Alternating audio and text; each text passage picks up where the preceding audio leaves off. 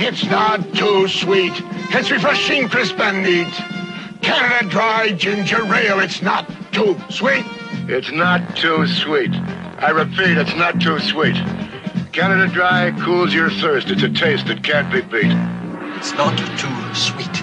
It's a cold, refreshing treat. Canada Dry Ginger Ale. It's not too sweet. Regular or diet, it's more refreshing because it's not too sweet.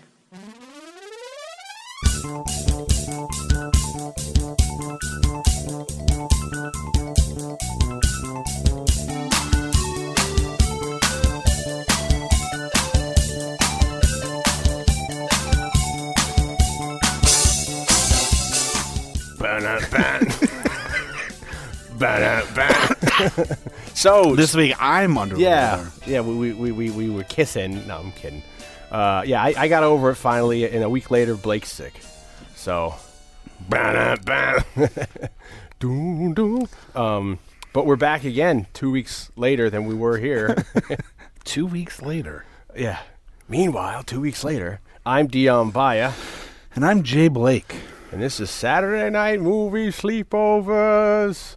Summer Extravaganza. Before I go anywhere, let's make sure everything's going good.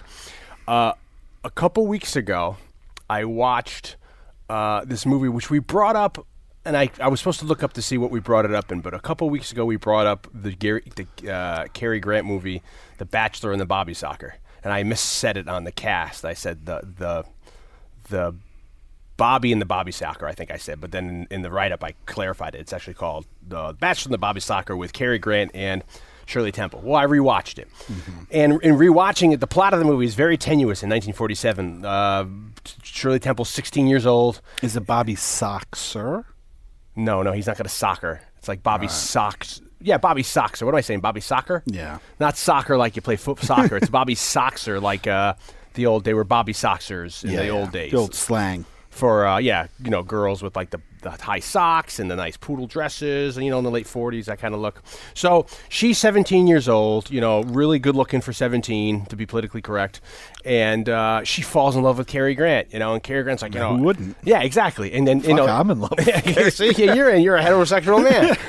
And she's like head over heels for him. It's a comedy. He's like, you can't, this is, So the family, I'm leaving out a lot of plot because you should see it. But the family says to him, listen, the only way she's going to get over it is you completely commit to this relationship and start taking her out, because if you deny her now, it'll be the one that got away and she'll love you for the rest of her life. But if you do it now, she'll get over this little childhood crush. So that's the premise of the movie. This guy who's like 40 is going to take this like 16-year-old out, or maybe she's even 15. So the first time when he commits to it, he goes, okay, I got to do this. He gets a jalopy, shows up to the house, and the first thing he says to the father is, you look like the man. You look like what is it? You look like the babe with the power of the babe, the power of hoodoo. You do voodoo. And he confuses the father, and the father's like, what the hell is he saying? And that is from Labyrinth. And I feel I feel really upset that we didn't know when we did the Labyrinth episode that the David Bowie song, that's our reference, because I think that's really like a huge thing. And even researching the Labyrinth stuff, I never saw that connection. But he says that in 47. He says that whole little verse where it's like, you remind me of the babe with the power of the voodoo, you do hoodoo, and then the guy walks off, power of the babe. Yeah, and then so he says it a couple times in the movie, and I think the last thing at the end of the movie is they say it together to somebody. You remember the babe, the power of the babe, you do hoodoo, and the guy's like, what do they mean? And then you see the happy ending scroll. So I wanted to clarify that because for all those Labyrinth fans out there, we did an episode on it. Maybe in 2016 January, the same weekend, the day that before Bowie passed away, and coincidentally, So I just wanted to add that to the list. So okay, good night, everybody. All right, that's it. Update. Yeah, that was the Unsolved Mysteries update. You see that flash come up. So today we're going way down the alley. People mistakenly label our show an 80s and 90s podcast. Yes. Which you've said to me a lot of times, well, Dion, it's because we do a lot of that and people are nostalgic for that. There was a period of time where Dion was baffled by the fact that we were labeled that way. And I was like, well, we do a lot of that. We do a lot of, the majority of the movies we do are from the 80s or 90s because it's a nostalgic podcast, and that's our youth. And I said, you're right. But we've always done movies from the 70s, and on occasion we've done delve movies deeper. older than that. We've done 60s, we've done 50s, and I think we've either done 40s and maybe 30s. Yeah.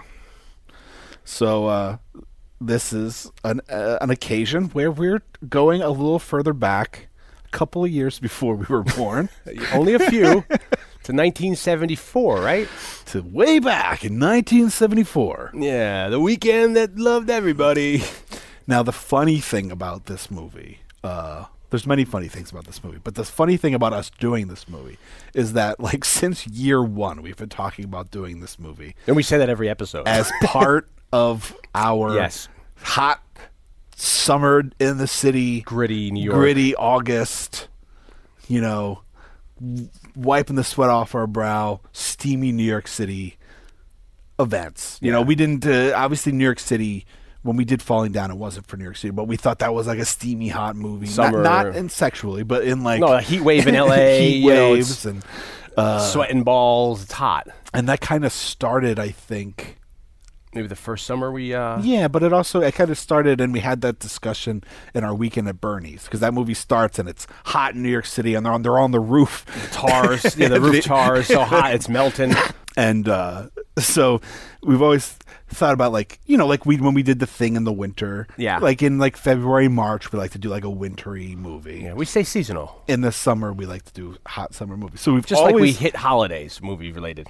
So we've always talked about doing this for that. Yeah. And we had it scheduled for August. Yeah. And then something occurred, and we wanted to move around the schedule a little bit. And we were like, well, why don't we do Take Pelham 1, 2, 3 now? That's what we're doing tonight. And not the remake, not the 2009 remake, and not the 1998 TV movie. Nope. But the 1974 original. And then we were like, yeah, but then it's not going to be the hot summer, sticky August movie. I was like, but wait a second, this movie doesn't even take place in the summer. Yeah, it's a winter movie. It's like an autumn movie. And that was the same when we did Adventures in Babysitting. So for years, we were playing, and we would always schedule it for August, and then it would get bumped for something. Like, let's do Lost Boys instead, or whatever. We'd always have it planned, and then we would always bump it for something, and then we're like, screw it, this year we're doing it. Hot summer, New York City. And it's people used to get really mad at us because we get it into the green room, and we'd be like, sorry, we've bumped you. And they'd be like, we're not coming back. And we're like, come on, we'll have you on again. We'll have you on the show again. And it would have been funnier had we realized that while we were watching it that we were wrong about it being a summer movie, but it was like, wait a second. The guy's got like a cold. He's got the flu. The mayor's got the flu. Yeah, it's they're all like in coats. Yeah, it's a winter movie. I did that. I was pitching to do 1 year Adventures in Babysitting as a summer movie because I hadn't seen it in 20 years. And when you watch, it's like, no, it's in the cold Chicago winter. And I think we did that with something else where we thought it was a summer movie, and then when we did it, it was actually quite cold. When we did Weekend at Bernie's, we thought it was Memorial a different Day. Holiday weekend. It was like Labor Day weekend. We were doing it for Labor Day weekend because we thought it was the end of the summer maybe, but then it was the beginning. It's one of those. But this ties into, I think, our yearly... we established a couple months ago, we kicked in the door with Kung Fu February, which I don't know if we'll do that every year, but we started a little thingy there. Yeah, we might. Yeah, we might not. Keep you guessing. But then this is another, this probably can go into the subcategory of the gritty New York. Yeah. We're doing it in the summertime. We're in June. It's hot as hell outside now. We got the heat index is up, as they say. It's, asphalt is melting. Yeah. So we're officially in the summer months. We've done a few. We did Maniac was a gritty New York movie. That's a very underrated Joe Spinell movie that if people haven't seen, we did a podcast on that. And oddly enough, our most gritty discussion. Yeah. Was during Weekend at Bernie. We talked for like a half an hour about gritty New York. Well, yeah, because it served the plot. What we were talking about, how to summarize that again, it was basically because by the time of the late '80s, the New York gets so bad in the '70s into the '80s. By the late '80s, they're kind of like it's a joke. Yeah, it's a joke. So they're walking through Central Park and they come up to get mugged, and they're like, "It's too hot for Yeah, stop. It's like, and then with some like awesome like 80s sound score behind it, and you see that like in Crocodile Dundee, we bring that up a lot. Like these movies that just kind of like which we haven't make covered fun of. yet. No, but we do talk about it because sometimes. it's the butt of the joke when he gets to New York from the Outback. He's like, "This is crazy," and then at the end of the movie, like he knocks a guy out with a can, lobbing a can down like a subway.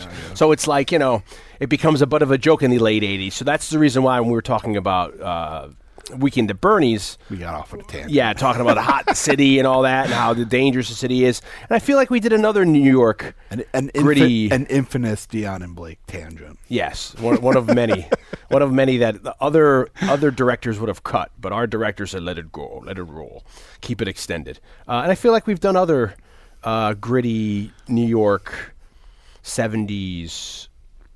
I mean, we've done gritty 70s movies. Yeah, we did like Dirty Harry. Yeah, we did Dirty we'll Harry. Probably do Magnum Force at some point. Yeah, we've done Sorcerer. That's kind of. I mean, we've done 70s grit. We've talked certainly about New York 70s grit with Randy Jurgensen and his cruising. Cruising. That was a hot summer. That's a hot sticky. Where Blake showed up in cosplay. Blake showed up in leather cosplay. We talk about the gritty 70s a lot because we talked about it in Rocky, even though Rocky is Philly. Like it's Philly, but it's like a feel good movie. Yeah.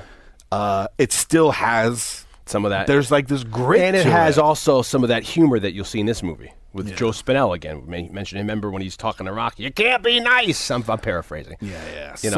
But you get some of that comedy. Now, I think we also should start this podcast with a warning. I noticed we're gonna spoil this movie. Yes. And I have a feeling that there's a chunk of our audience that hasn't seen it. Yes, and we're not trying to be presumptuous there, but if you haven't seen this, I don't. Yeah, I mean, I didn't see it until I was in my 20s, and I only saw it because you were a fan of it. You told me to see it. I think if you haven't seen this movie, we tell you this a lot, but really to take it to heart, stop down, go watch this version, the 1974 one. I mean, there's no huge surprise. No, but shock ending or anything. We're spoiling a lot for you. We're certainly going to spoil the end. There is a twist ending, which is great. Certainly, there's a plot. There's a plot twist, but there's. It's a plot that definitely develops as the movie goes on. Yeah, the premise is established pretty early, but then you don't want all that stuff. And there's a lot of inside stuff like jokes certainly that we don't want to ruin for you. So please stop down and go check this out if you haven't seen it. Come back. We'll be waiting for you. Don't worry. We're not going anywhere. The second thing I wanted to say was I think we need to have a warning. I've noticed a lot of days you have these things for people, and I'm not judging here, but they're starting to have trigger warnings. And there's, before you read an article, here's a trigger warning because we're going to talk about women and sex and maybe abuse and maybe someone might talk about a breast. So I want to just say here that we're going to institute a trigger warning here because we could be talking about stuff that people might find offensive because this was a different era. Yeah, well, it's in the movie. Yes, it's in this. And we're exactly going to be talking about the movie. So we're not making any judgments. We're just having to talk about it in conversation. We're laying it out, and this certainly is one of the best examples. And I think it is to the movies. To the movies. What do you call that? Good, like to the benefit that it is not a PC movie. Yeah. It is not politically correct. I don't even think people even knew what that meant in 1974. I don't know when if this that was term made. was invented yet. And this movie succeeds on so many levels because of that. And it is an exemplary example of I mean, I think 70s cinema.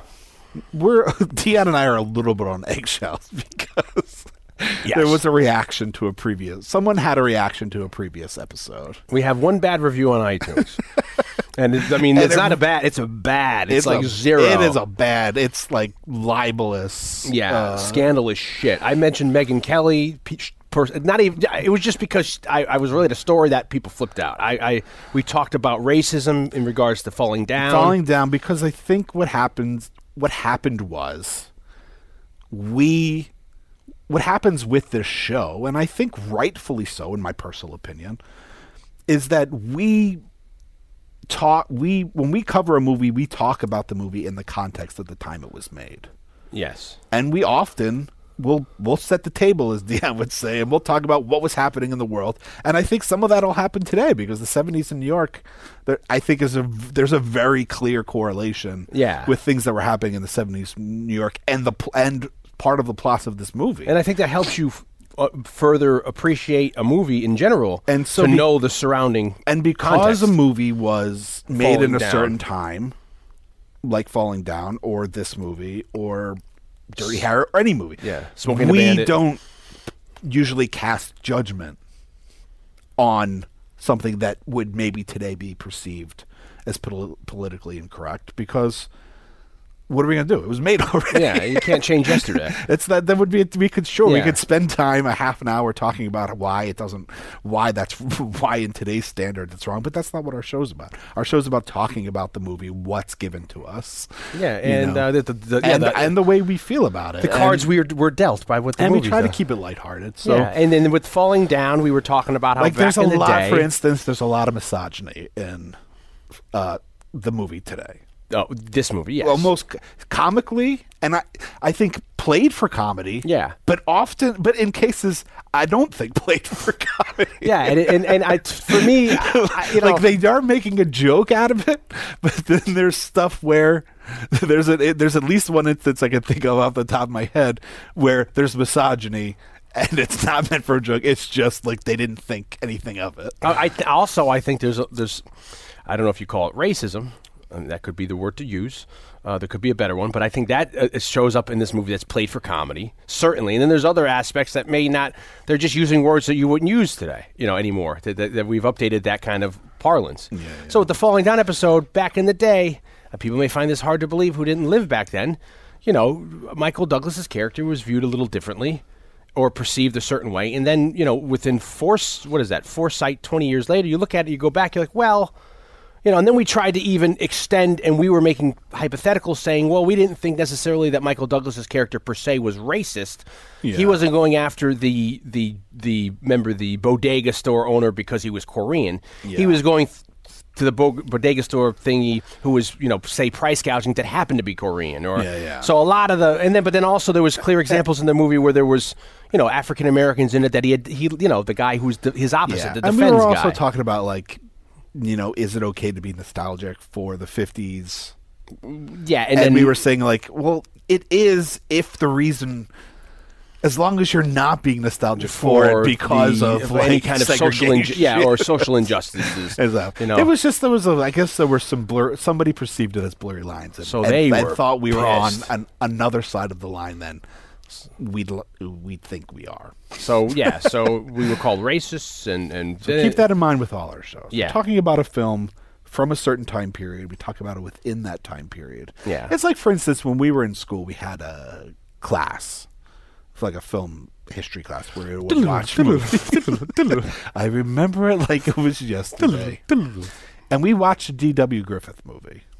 Oh, Birth of a Nation? No, well, we did watch that, but this discussion happened during Broken Blossoms, I think is the name of the movie. And there's a line in Broken Blossoms where, well, tell I guess what's the plot is. It doesn't matter what the line is. The line is offensive. But towards Chinese Americans. There was a Chinese character in the movie, and it was, by today's standards, a racist view of stereotypical racist view of a Chinese person. And young Lillian Gish, because isn't she like the girl in the movie? Yeah, well, I think it might have been Lillian Gish. Yeah, she's someone who's a big deal, or Mary, either Mary Pickford or I think Lillian Gish, and she develops a relationship with this Chinese man, and she's a child, and they have this thing, and then this line reoccurs in the movie, and it's supposed to be like endearing. Yeah. But anyway, there's a whole aspects of it. We had an Asian girl in our class. Yes, not Asian American. I mean, she might have been American, but she was from Asia. People used to say off the boat, but people don't come here by boats anymore. It's like and unfortunately, I don't remember which Asian country. She wasn't actually in our class for very long, but she took offense to this movie. Yeah, and she found the movie very offensive, and I didn't speak up. But my point was like, my feeling was like yes, by today's standards, it is.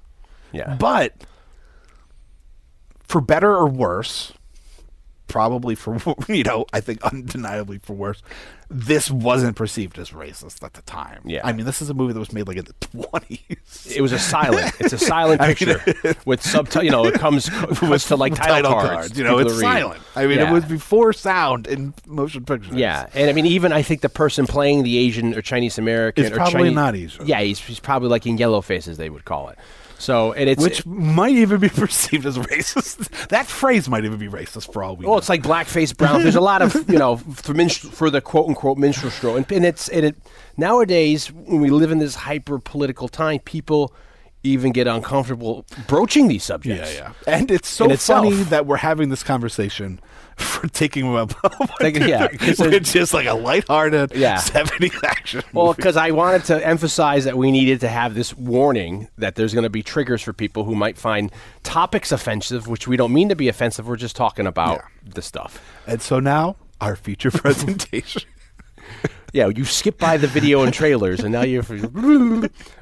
So, Taking a Pelham, 1974. Blake, when was the first you've heard about this movie? Go. I think it was probably you talking about it. And I don't remember what the conversation was, but you talked about it, and then I caught it from basically the beginning, like on Turner Classic Movies one night. And I probably saw it on the info bar. I was like, oh, that's the movie Dion was talking about, Lord knows when, 3 years ago. Yeah. Or whatnot. And I was like, oh, so I watched it. And I fucking loved it. Yeah. I really like this movie a lot. I first heard it maybe like most people my age who were into the Beastie Boys. There's a Beastie Boys album called Ill Communication. And the first song off of Ill Communication is called Sure Shot. And this came out maybe when we were freshmen in high school, possibly sophomores. And in that song, like the second verse, I think it's Ad Rock says, it's like the taking of the Pelham 1, 2, 3. If you got the duddy rhyme, then come see me. So, back in the day when you're lip syncing all this stuff, it becomes a part of you. So for years, it's like the taking of the Pelham 1, 2. I didn't know what the hell that meant. There's tons of stuff. And it's funny enough because there's a lot of stuff, funny enough, in Beastie Boys songs. Like they have a song called High Plains Drifter off Paul's Boutique. And High Plains Drifter is a reference to the Clint Eastwood Western. But then within that song, they say, like Steve McQueen, a former movie star. And at the time, I didn't know who Steve McQueen was because I was like, this is like 1989 or 1990.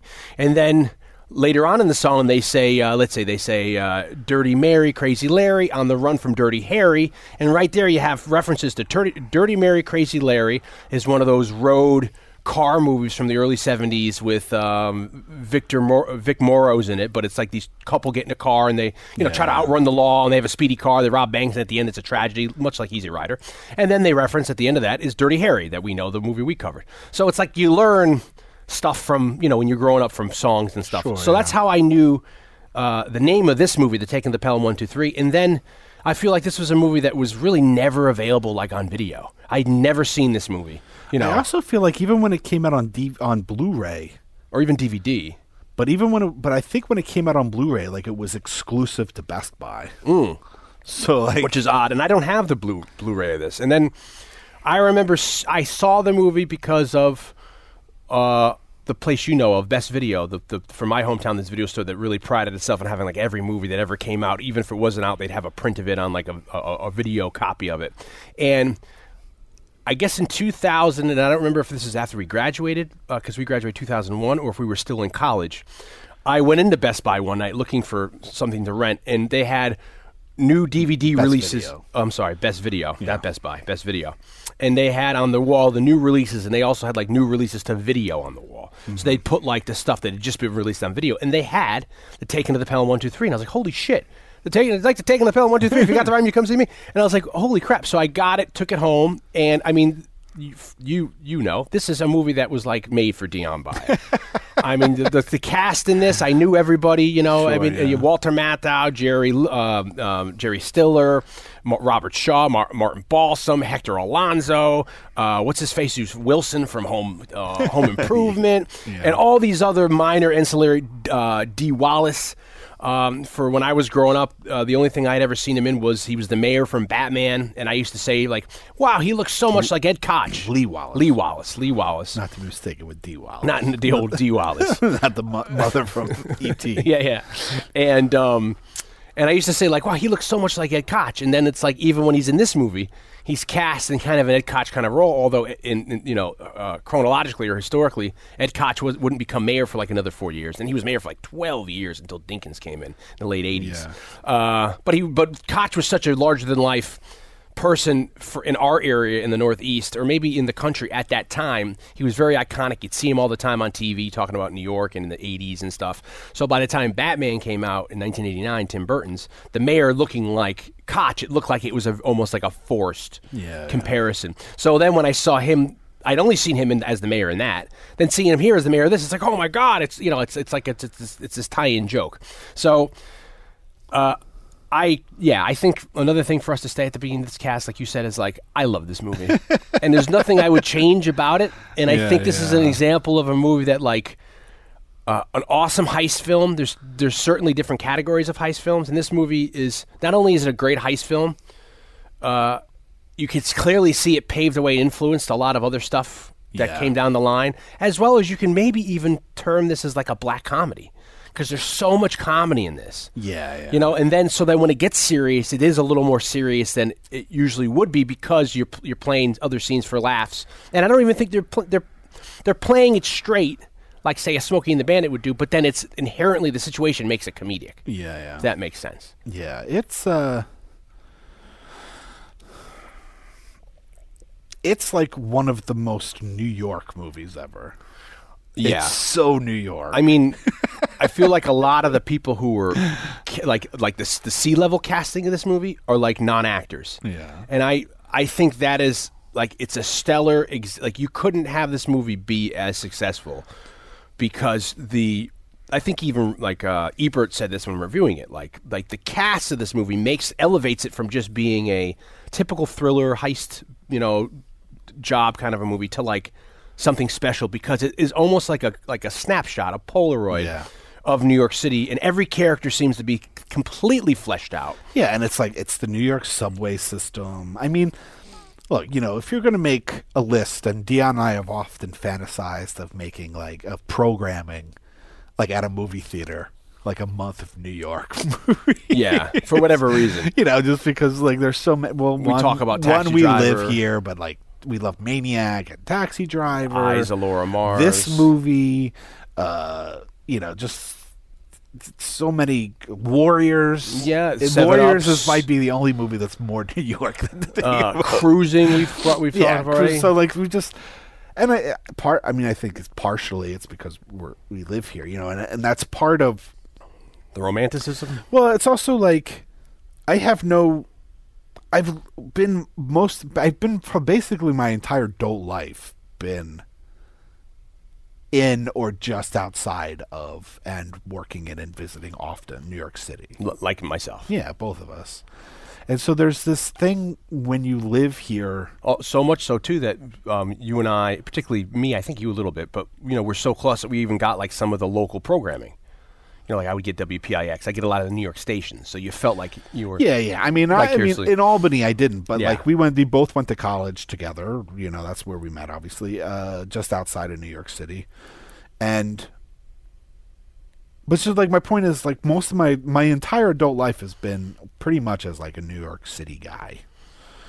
So I can't imagine, because I can't remember far back enough to realize like when people watch movies. I mean, I guess LA is like this. If you live in LA, it's probably like this. But it's like, or Chicago, maybe, or certain cities. Yeah, but there's like so many movies that were shot in New York, and especially LA. That when you see things, you're like, oh. So like when you watch this, I remember seeing some movie with Muppets Take Manhattan. Well, Muppets Take Manhattan, but even a movie, I think it was called Fighting, with what's that guy's name who was. He was in the Magic Mike movies and 21 Jump Street movie. He's got a Like Epps? No. a young white guy, a good-looking guy in shape. Oh, Channing Tatum? Channing Tatum. Some G.I. movie Joe? Same movie with some movie with Channing Tatum. Okay. Many years ago, and I'm seeing it at 42nd Street. The theater. The theater, yeah. And he in the movie lives at this building that's now like closed. Yeah. Called the Elk Hotel. Yeah. Which is at 42nd and 8th. Yeah.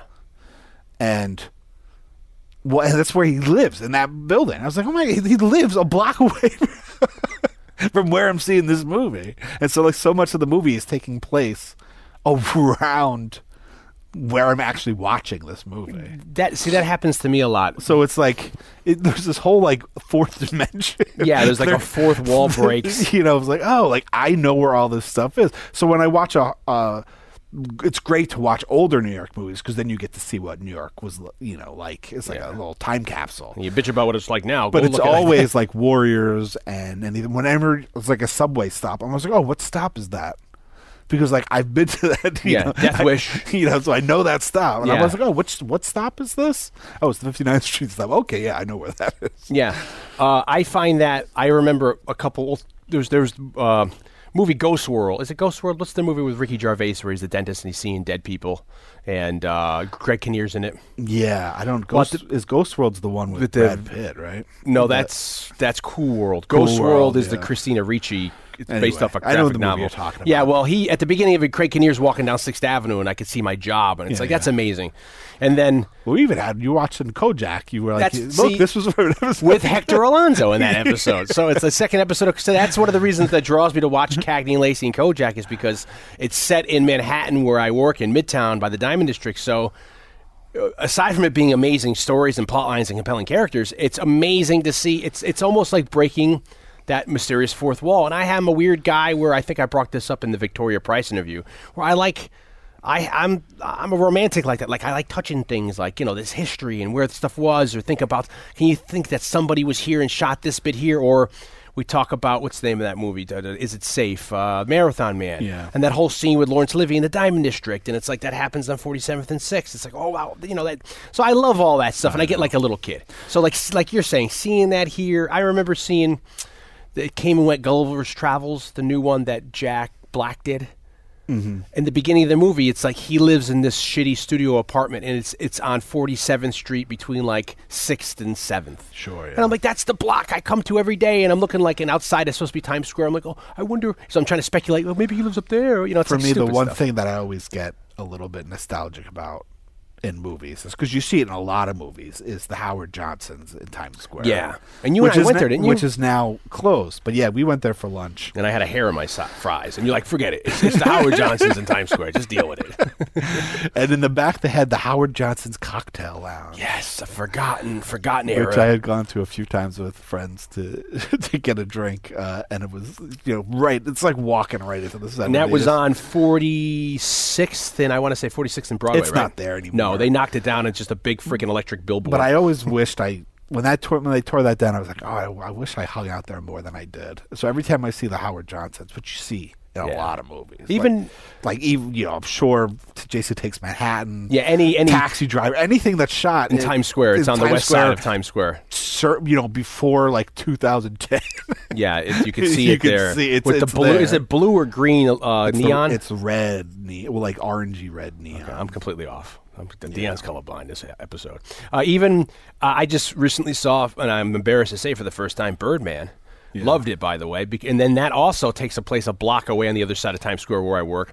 And there's a scene when he comes out and you could see the Edison Hotel. Yeah. And there was the Edison Diner that is now closed. But that, at the time, back in the day, was a huge place that specialized, I think, like in Jewish delicacies or like matzo ball soup or stuff like that. Great, cheap bowl of matzo ball soup. But it also was a huge place. It closed for, like 2 years ago. Yeah, and it was because like lack of business or foot traffic. But that was a place in the 50s, 60s where playwrights like Eugene O'Neill and all the Arthur Miller would go and hang out after their play. Actually, and just, you know, sadly, it didn't even...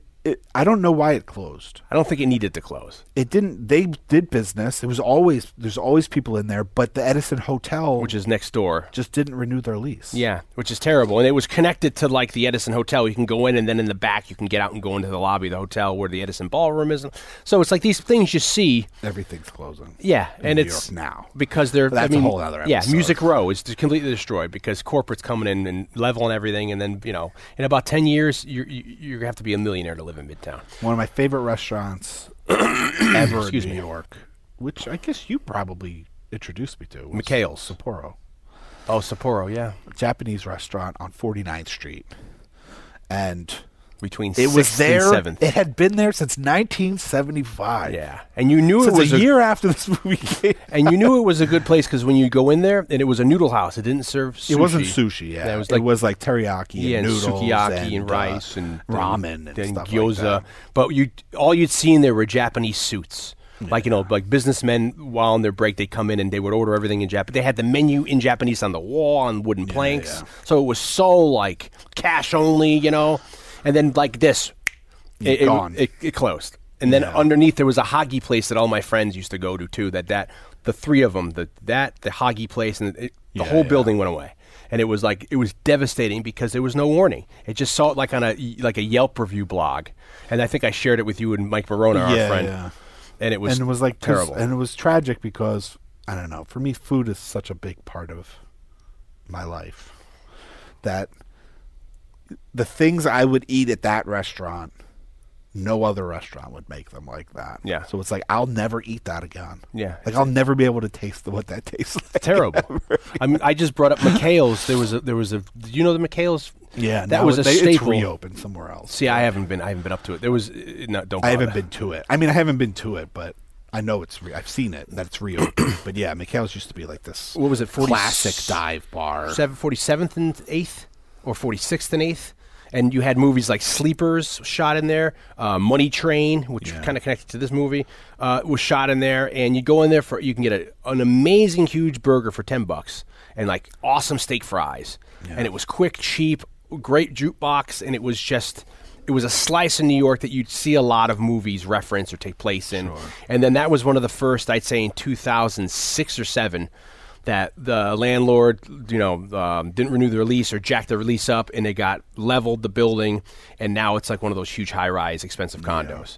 And that spelled the end of. Now you're starting to see that everywhere in Manhattan, all these great classic eateries or bars, Langen's around the corner from us. Sure, they just jacked the rent up, and you can't afford it. But before all that, that was going back to 1974. Taken to the Pelham 1, 2, 3. Anyway, sorry we went on. We got nostalgic. We did. This show's about nostalgia. I know, and we can't help it after having a couple drinks. And we needed to put that warning in because who knows what we can get. We can go this long way around. Yeah, Dion took the scenic route. Dion, sometimes some stuff that comes out of Dion's mouth, we do not want to be repeated. So Take It Pelham 1, 2, 3, based on a book. Yes, like so many of the movies we do. Yes, by John. How do you think you pronounce Gotti? I would say Gotti, Godey, Gotti. That is his pen name. His real name was Morton Friedgood, and he'd written some other things too, but particularly he wrote this in 1972. Mm-hmm. It was an instant kind of like bestseller. I think the rights were picked up very quickly, and then pretty good turnaround. This comes out in 72, the novel, and they come out with this movie we're talking about today in 74. Yeah.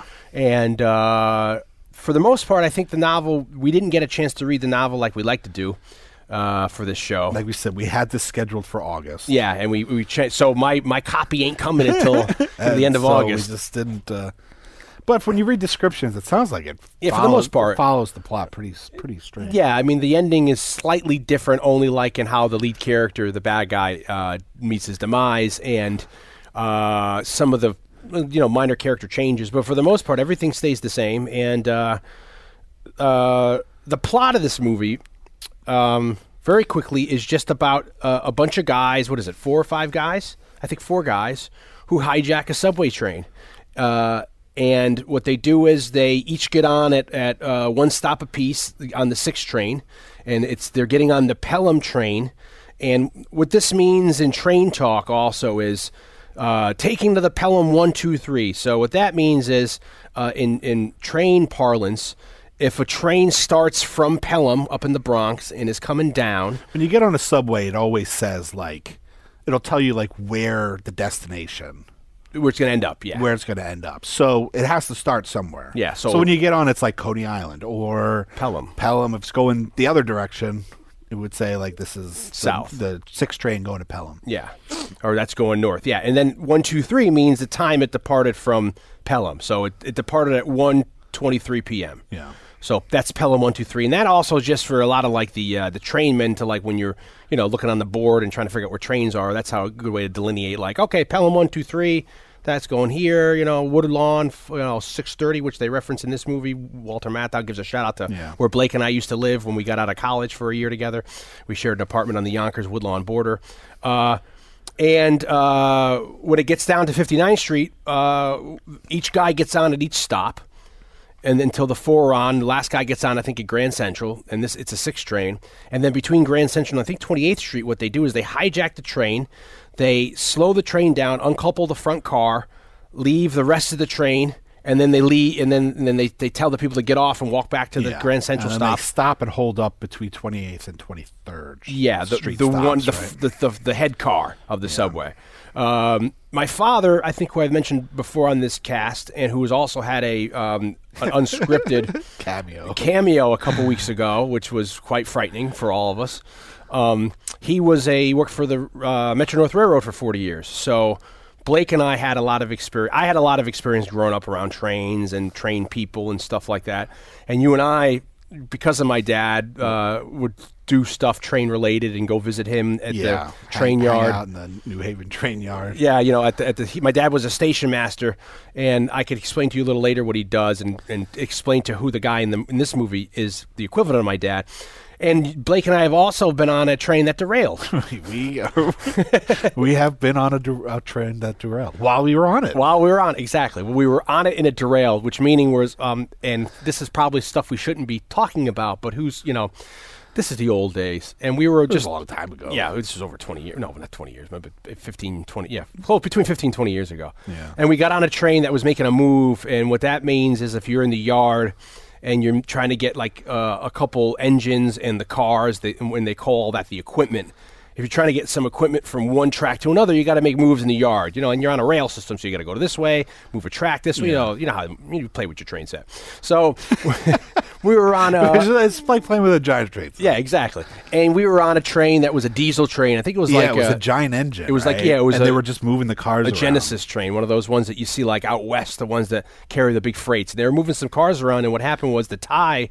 And for some, your dad was like, go it up. Yeah, go on. Yeah, take a ride on an old. Go check out an old diesel, one of the Genesis trains. And we got up there, and we weren't driving or not. We're just, we're with the guy, and he's, we're sitting there. And we're like, this is cool because we're getting up and getting into trains. And the car, it was going slowly, and then I think one of the ties broke, which means like, the 2 rails are on the pieces of wood. Those are the ties. Yeah. And I think the tie cracked. The track, yeah. Yeah. So we were going really slow, and then we felt like a douche. Yeah. And then it was technically derailed because I think one of the wheels left the track or was off the track. So quickly my dad's like, get the fuck off the train! Yeah, why don't you get out of here? Yeah. Because I guess we weren't supposed to be up there. Yeah. But that's hearsay. And all this could be fictionist because we're not... Yeah. So the business of show. Yeah, it's all the, what do you call that? The how when you commit a crime, there's a statute of limitations. We're not trying to get anybody in trouble here. But so growing up, I've been a lot of train equipment. So what's my point here? So there's a lot of stuff we could talk about in the cast that relates to my knowledge or talking to my dad about this stuff directly. So basically, that's the plot of the movie, where these hijackers take the train, they take the head car, move it in between stops in one of these train tunnels, and they radio in. And this is unheard of in 1974. And they're like, listen, you got an hour from 2:13 to 3:13 to get like $1 million, which was a lot of money back then. Oh, after that, we're going to start executing a hostage every minute until you give us our money. Now, some amazing things to think about in the context of this movie. Or at least I find them very interesting. We setting the table a little bit? Should I get out the silverware? More like, I don't know if I wouldn't consider it setting the table. But I would say, do you think It's not exactly like it, but you think in a way that this is like one of the early examples of like the Die Hard plot. You did that last week, Die Hard on an Island with Jurassic Park. You keep throwing that every movie we do. You're like, do you think Labyrinth is like Die Hard in a maze with? But this one even more so than. If you can think, I mean, the earliest movie that would normally come to mind is Black Sunday, which is Robert Shaw, which is also Robert Shaw, but that's not until 1977. Correct. Amazing movie, which we can get to. Bruce Dern, my man, Bruce Dern. John Frankenheimer directs, and there's a couple other good characters in it. But yeah, Robert Shaw, Bruce Dern. And that's really like the Super Bowl or whatever. Like awesome. Like sporting event. That's much like sudden death with Jean-Claude Van Damme. Yes, yeah. Except that's in a hockey arena, right? That's in a hockey arena. And you got the Powers, the booth. But in a lot of ways, this is like it's taking over the train, or you could say like Speed. Yeah, on a bus. But that's, I think, a byproduct of Die Hard. Well, which is like Die Hard on a bus. Yeah. Well, clearly, like Walter Matthau, our John McClane character, is not on the train. Now, in the book, much like in the movie, you find out it's a little plot twist, which they don't use so much, but you find out in the middle of in the movie that there is an undercover cop as one of the subway people on the train. And they're like, how do you know that? It's like because they were Vice guys and they were partners. One guy got off at the stop before. He phoned in to tell. That's how we find out, because this is prior to the world of cell phones, that there is an undercover. But then they make it, we don't know if it's a man or a woman. They really leave it ambiguous, which is great. So that leaves the audience guessing. It's like Clue. So in the book, I think that guy has a little bigger role, and he ends up being the guy who, at the end of the book, I think does away with the Robert Shaw character. Spoiler alert. But in the movie, they kind of leave him. So my point here is that I think that is a little more to your answer of that's almost Die Hard. Guy stuck on a train. It's almost like Under Siege 2. But my other aspect of this is think only 10 years, less than 10 years later. 1983. So thinking like early 80s. Yeah. There is no way in hell you would have casted Walter Matthau in a movie like this. Oh, this goes back to your... Okay, yeah. Yes and no. I think you could get away with it maybe to You could have gotten away with, like, Eastwood. Okay. Like an old... Like, who's a little older. Yeah. But you're talking about because of the good look? You're looking like the... Just, like, there's no way. Like, there's, like, 70s was a time when you... When like, the stars of television shows... and movies were people like Tully Savalas and Walter Matthau. And the guy who and from the crazy Mannix. thing is, like, this is like not even the one. This isn't even like a one-off for Walter Matthau. In 73, he made Charlie Varick and The Laughing Policeman, which were also like these gritty 70s kind of action movies. Yeah, Charlie Varick is the movie Don Siegel did after Dirty Harry, and he brought some of the Dirty Harry cast with him, Andy Robinson, the guy who played Scorpio in Dirty Harry, and The Laughing Policeman, which is also in, I think it's New York, a cop movie, awesome gritty, cop. So we've brought this up before in the past, and I'm a huge fan of Telly Savalas particularly, and you get that era broader. You have the guy from Mannix, which is he's crazy, not crazy looking, but he's definitely not so much as you would think as a ladies' man. You get like Cannon, you get all these people of the day, and they're odd choices, and I think. There. Back then, there was an era where you take Telly Savalas, for example, and I'm sure we could talk about him, another time in depth. But he's a guy who he's Greek. He may not be when you first see him. So he's a good-looking guy, but there's a sexual magnetism towards him that he became during Kojak. He became a sex symbol in the 70s. Yeah. I mean, so much so he's taking pictures with his shirt off. He has a singing career. And the singing career isn't much because a lot of people had a singing career. And I'm not trying to say that Walter Matthau is a sex symbol in this movie, but it was an era where you could have regular people who were good actors play these parts and do it spectacularly well. And then as cinema developed into the 80s and 90s, you start getting good-looking people having to fill these roles. There are, like we had said already, there is a lot of comedic stuff in this movie. Yeah. But Walter Matthau, by that point, had to have been best known for comedy. Because we had like The Odd Couple by then. Fortune Cookie. A lot of his Cookie. Yeah, I mean, because he started off doing... when was Bad News Bears? That's probably after this. That's 75 or 6 or so. I mean, I think he's straight down the line there. Well, he wasn't the comedic guy, but he was doing good comedies because he was also doing, like we just said, he was doing good straight movies. Yeah, I'm just saying it's. And he certainly got his career doing episodic and stuff, being a straight, kind of guy. So it's a weird choice, but he's a great actor and he does it well in this movie. And I think as his career went on, he started doing more comedies like Grumpy Old Men and all. Then he shows up doing serious roles like JFK or stuff like that. But it's an example of an era where you could have, top TV shows. Like, I was watching Mannix the other night, and that guy is just, I don't recall the actor's name, and it's a great show, but it's like, there's so many shows like that, particularly in the 70s. I mean, like, James Garner's a good-looking guy from Rockford Files and stuff, but like, a guy like Cannon, or but he was also past his heyday. You know what I mean? Who's that? Rockford? Yeah. Yeah, because he's either... it was like... You got that, and it's interesting because you think about it in the context of, and these are all detective shows of today. Looking back, we're like, he probably really wasn't that old. But now that we're old, he was doing what's the? He was probably like the age that we are. Yeah, he was probably in his 40s. But when you look at him, it's like people are just seemed older back then. It was harder. It was harder living. A lot of smoking. People weren't wearing. Suntan, No, yeah. So they were like pieces of leather when they were out in California. So people or Florida. aged harder back then. Chain smoking, a lot of red meat. Nothing was diet. Everything was just. People didn't probably have salads. I mean, and he'd done that run on. What's the Western he did that they did the Mel Gibson? Maverick. Yeah, he had a big run on Maverick. And because he was dreamy. Yeah, of course. And he was still good looking and Rockford. But I'm saying, like, nowadays you'd be hard pressed to find somebody that is like in their between like 40 and 50, or early 50s, and even if they were younger, to find someone that isn't good looking to do it to do a movie or a television show. I mean, you get the like one-offs. So you get like Michael Chiklis doing like The Shield, or you get like or people will cast for the type like what's his face, Tony Soprano.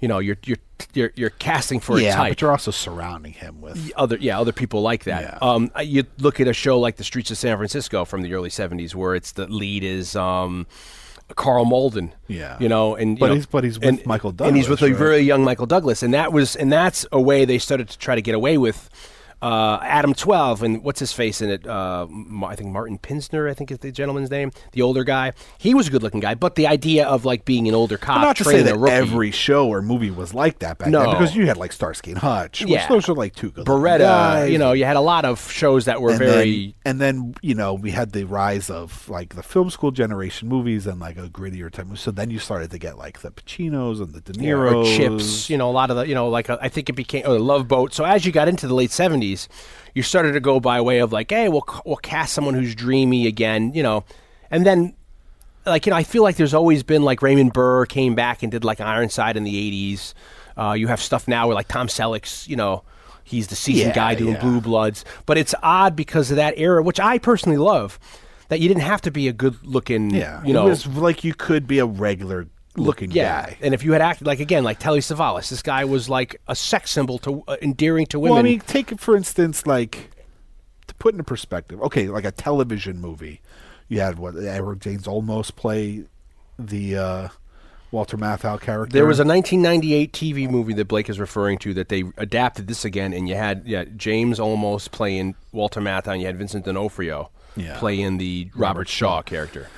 But if you take into, granted, the 2009 remake, Tony Scott. John Travolta plays the bad guy, and then Denzel Washington plays the good guy. It's like an older, frumpier Denzel, but like he's still good looking. But he's still Denzel. Yeah. You know what I mean? And Denzel had like not an action career in the sense of like a Bruce Willis. But he's doing Stallone but he had done he had done action-y type thrillers and stuff. All kinds of stuff. So, this just goes to show you that even though it's an older, frumpier, as a character, like he's made to look a little stockier and he's made to look older in the movie, it's still Denzel Washington. Yeah. Not Walter Matthau. Yeah.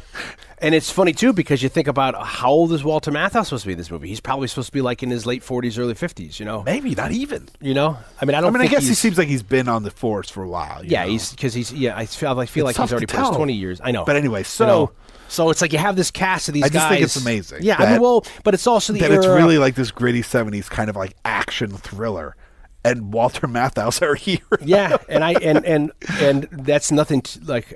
I personally think there's not a detriment to him because. No, I love it. Yeah, because in I'm just saying it's like it's more real. I think. Even I'm just saying, like 10 years later, you wouldn't. This would have been like Bruce Willis. Yeah. Or like Stallone. Yeah.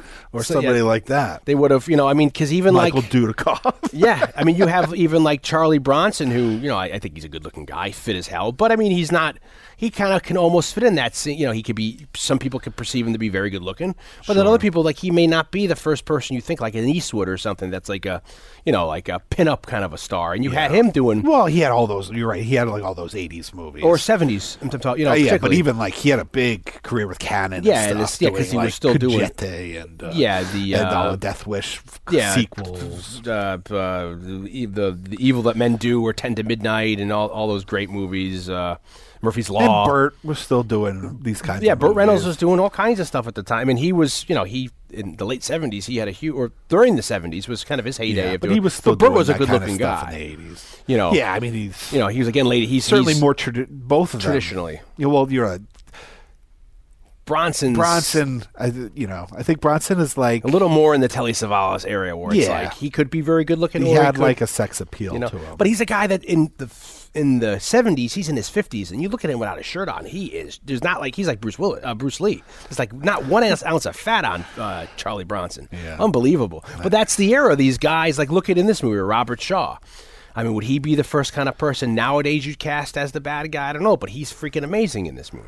He'd just come off doing The Sting, and this is right before, like you said, Jaws is 75 the next year. Yeah. And then in 77, he does a favorite of mine, Black Sunday, and then he does Force 10 to Navarone. I mean, Robert Shaw has an amazing career where he was also a novelist and a playwright. He did The Deep, which is another great movie, which I think is 77 or so, or 76. Definitely after this. Robert Shaw was a novelist and playwright. He wrote a couple things, and he wrote something really cool called the Man in the Glass Booth, and it was a novel. They turned it into a play, then they turned it into a movie starring Maximilian Schell, and that's about a Nazi that's hiding out, a war criminal that gets taken or found out, and he gets put on trial, and they have to put him in a glass booth because they're afraid he's going to get killed. But the plot of the movie, it's ambiguous, as you don't know if he's a Jew that was hiding out as a Nazi or a Nazi that was hiding out as a Jew. And then you realize the character might not know. He's so fucked up in the head that he could be having this split personality. But anyway, it's a great, so you have this guy, Robert Shaw, who's an actor, Shakespearean. He's in From Russia with Love. He won an Oscar for The Man of All Seasons. You see him a lot of supporting roles, probably best known maybe to our audience as Quint from Jaws. Mm-hmm. But he not only is he acting, he's writing. He's doing novels. He's doing plays. He's got an extensive career. So you have this really amazing ensemble cast. Martin Balsam, another guy who I love since a kid, who's a very well versed character actor who people may recognize as the PI who gets killed in the original Psycho. He gets stabbed going down the stairs. If people know the remake of Cape Fear, he's the Loomis. He plays. I think his character might be named Loomis in that. In Psycho. Yeah. He's in the original Cape Fear. I think he's the captain in the movie, but then in the remake, he cameos as the judge that lets Maximilian Cady off, or he calls him Maximilian Caddy, and he has a big story. Great Twilight Zone episodes he's done. And he usually plays like a good guy, or like a warm-hearted, naive person, like an Ernie Borgnine kind of a guy. So it's fun to see him play like a bad guy here. And he has a little shtick in the movie where he's sick. He's got a cold. So that becomes this really, really minor bit of business that ends up having a big payoff at the end. And he is one of the four guys that hold up the train. You have Robert Shaw, who in the movie, his name is... It's very well constructed, and I would say it's almost... it's got to be where they got... where Quentin Tarantino goes and gets his plot from Reservoir Dogs from. He the doesn't names. He doesn't play Loomis is I think the other guy. He plays Arbogast. Arbogast in Psycho. Yes. Yeah. I think this is the place where Quentin Tarantino probably got the idea for Reservoir Dogs, naming the guys the colors. Probably, yeah. And that goes back to the idea of if you're on a heist job and you don't know the people you're working with, and they have a particular talent, you don't want to know them in case the other guy's caught. That one guy can rat on the other, so you don't tell anybody your real name, where you're from, and all that. So this movie, you have Robert Shaw as Mr. Blue, Martin Balsam, who I was just talking about, is Mr. Green, Hector Alonso, who people know from he's the Pretty Woman. Yeah, he's the hotel guy in Pretty Woman. He owns the hotel. He's in a whole bunch of stuff. Yeah. And he's in it. He's Mr. Gray, and then the last guy who is Mr. Wilson, or he's Wilson. He's Wilson from Home Improvement. From Home Improvement, the guy on the other side of the fence, the neighbor. He plays Mr. Brown. So you have these four guys who get on the train and Earl Hindman. Yeah, Earl Hindman, and they hijack the train, and they all have special jobs. Mr. Green, who I said Martin Balsam, he's an ex-motorman.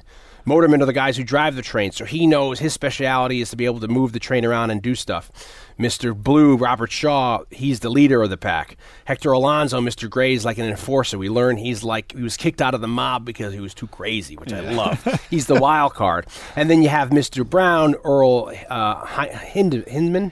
I think it's Hindman. Yeah. Hindman, who was maybe Hindman. Hindman from Home Improvement.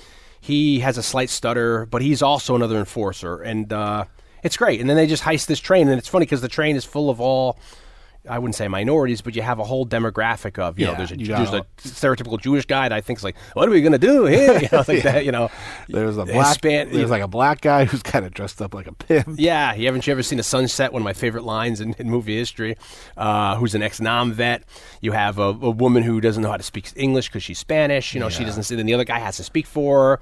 You have a crazy woman who sleeps the entire. You have a whole kids. It's a very well-rounded woman with some kids. You have like this woman that's maybe homeless who sleeps through the whole thing. It's a microcosm for New York City. Yeah. And Walter Matthau in the movie. Which, by the way, this movie has one of my favorite posters of all time. Oh, with the where it's just like the foreground, like the gun in the foreground, the machine gun, and just like everybody going crazy. And the gun's like pointed at a woman with two children, but you see all these people, and it's drawn in the subway car. It's like a painting or a draw, like an illustration of like shit hitting the fan, like everything breaking loose inside the subway car, and like in the foreground is just like the barrel of the gun pointed at the woman holding the children, and then just like everybody going crazy. It's such an awesome poster. Check out our our posts still have it, and our website will have it under. And our I guess it was done by an artist named Mort Kunstler. Okay. So I didn't know that until now, but. That's pretty cool. Till research, but I've always loved that poster. Yeah. A good buddy of mine, Steven, who you've brought up before, I think. I'm sure he's probably been brought up. Not Steve, who's Dave, who's Silver Bullet Dave's brother. Yeah, Steve. That Steve is the guy who wrote our theme.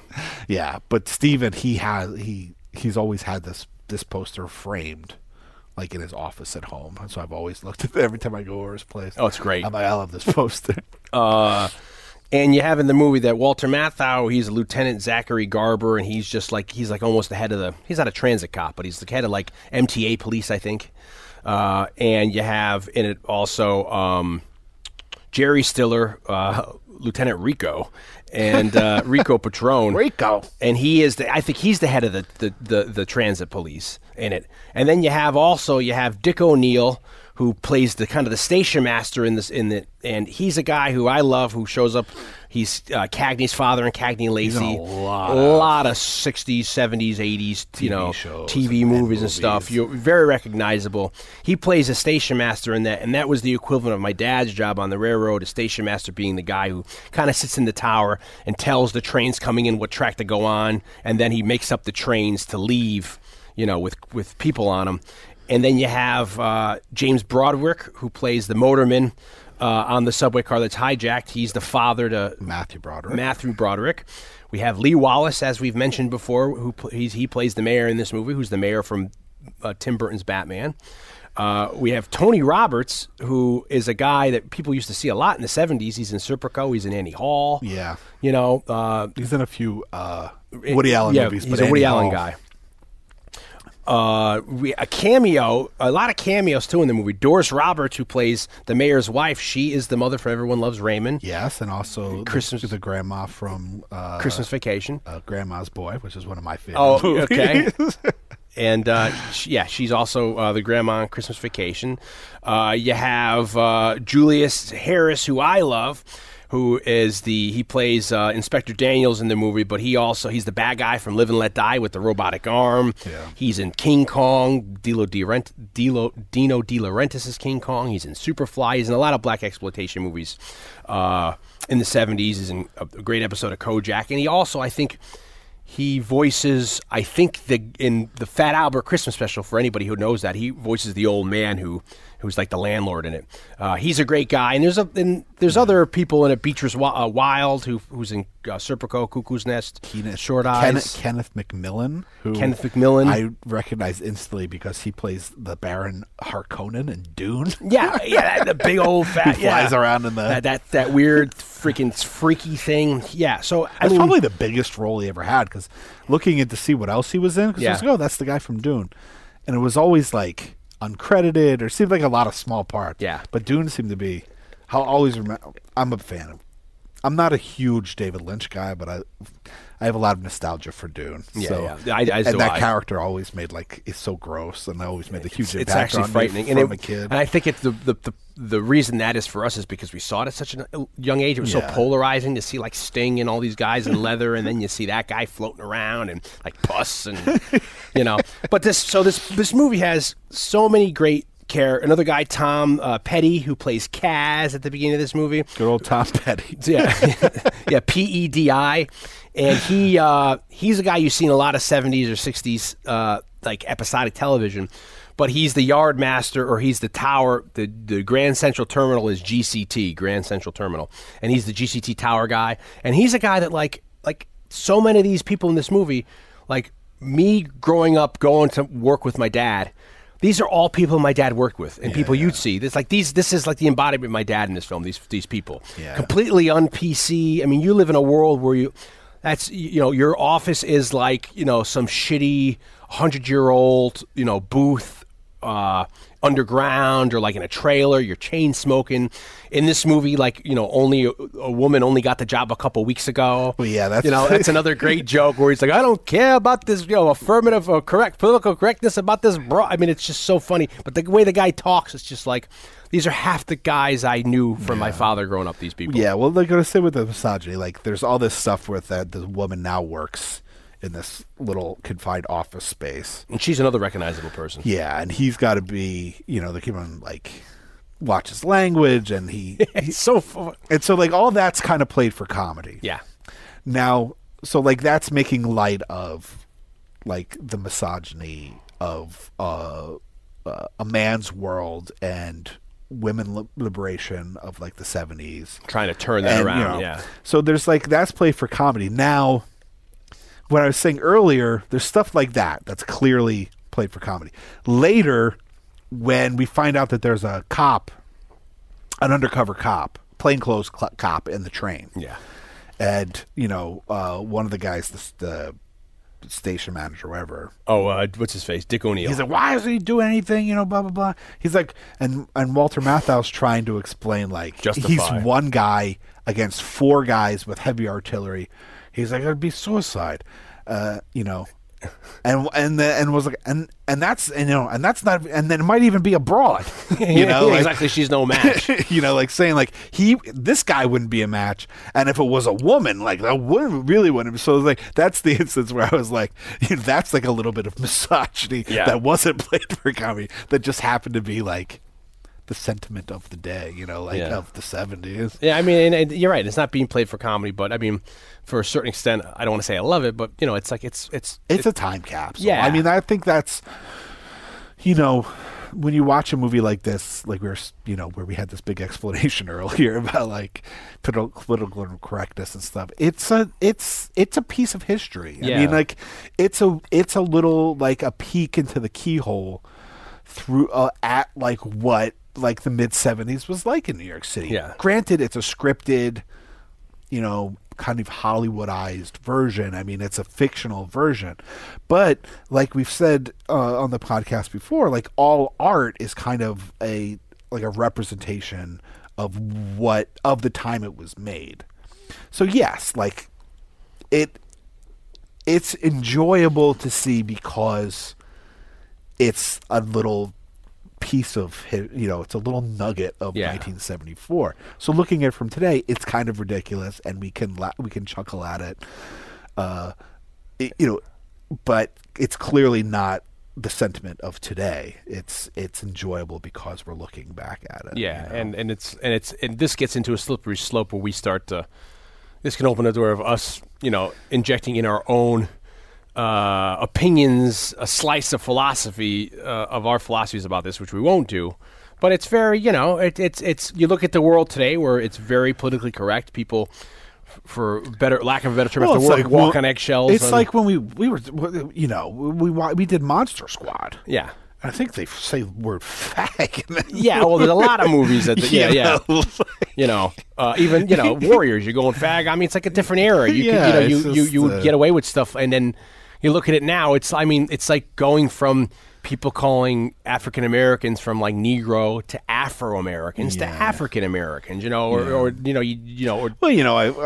Especially with a movie like Jurassic Park, we just talked about. I said, one of the great things about.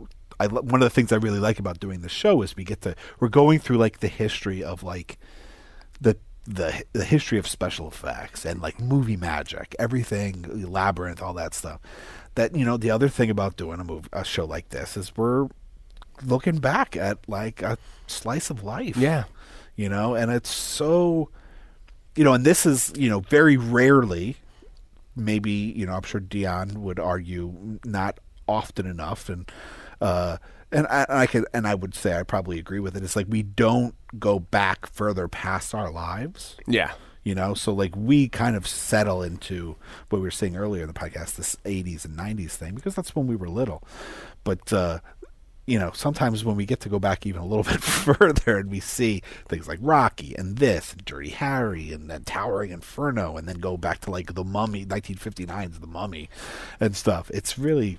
It's fun. I mean, because when you watch a movie, sorry to interrupt you. No, I do to you all the time. Because like when when you just watch a movie for entertainment value, you don't normally think too hard about it.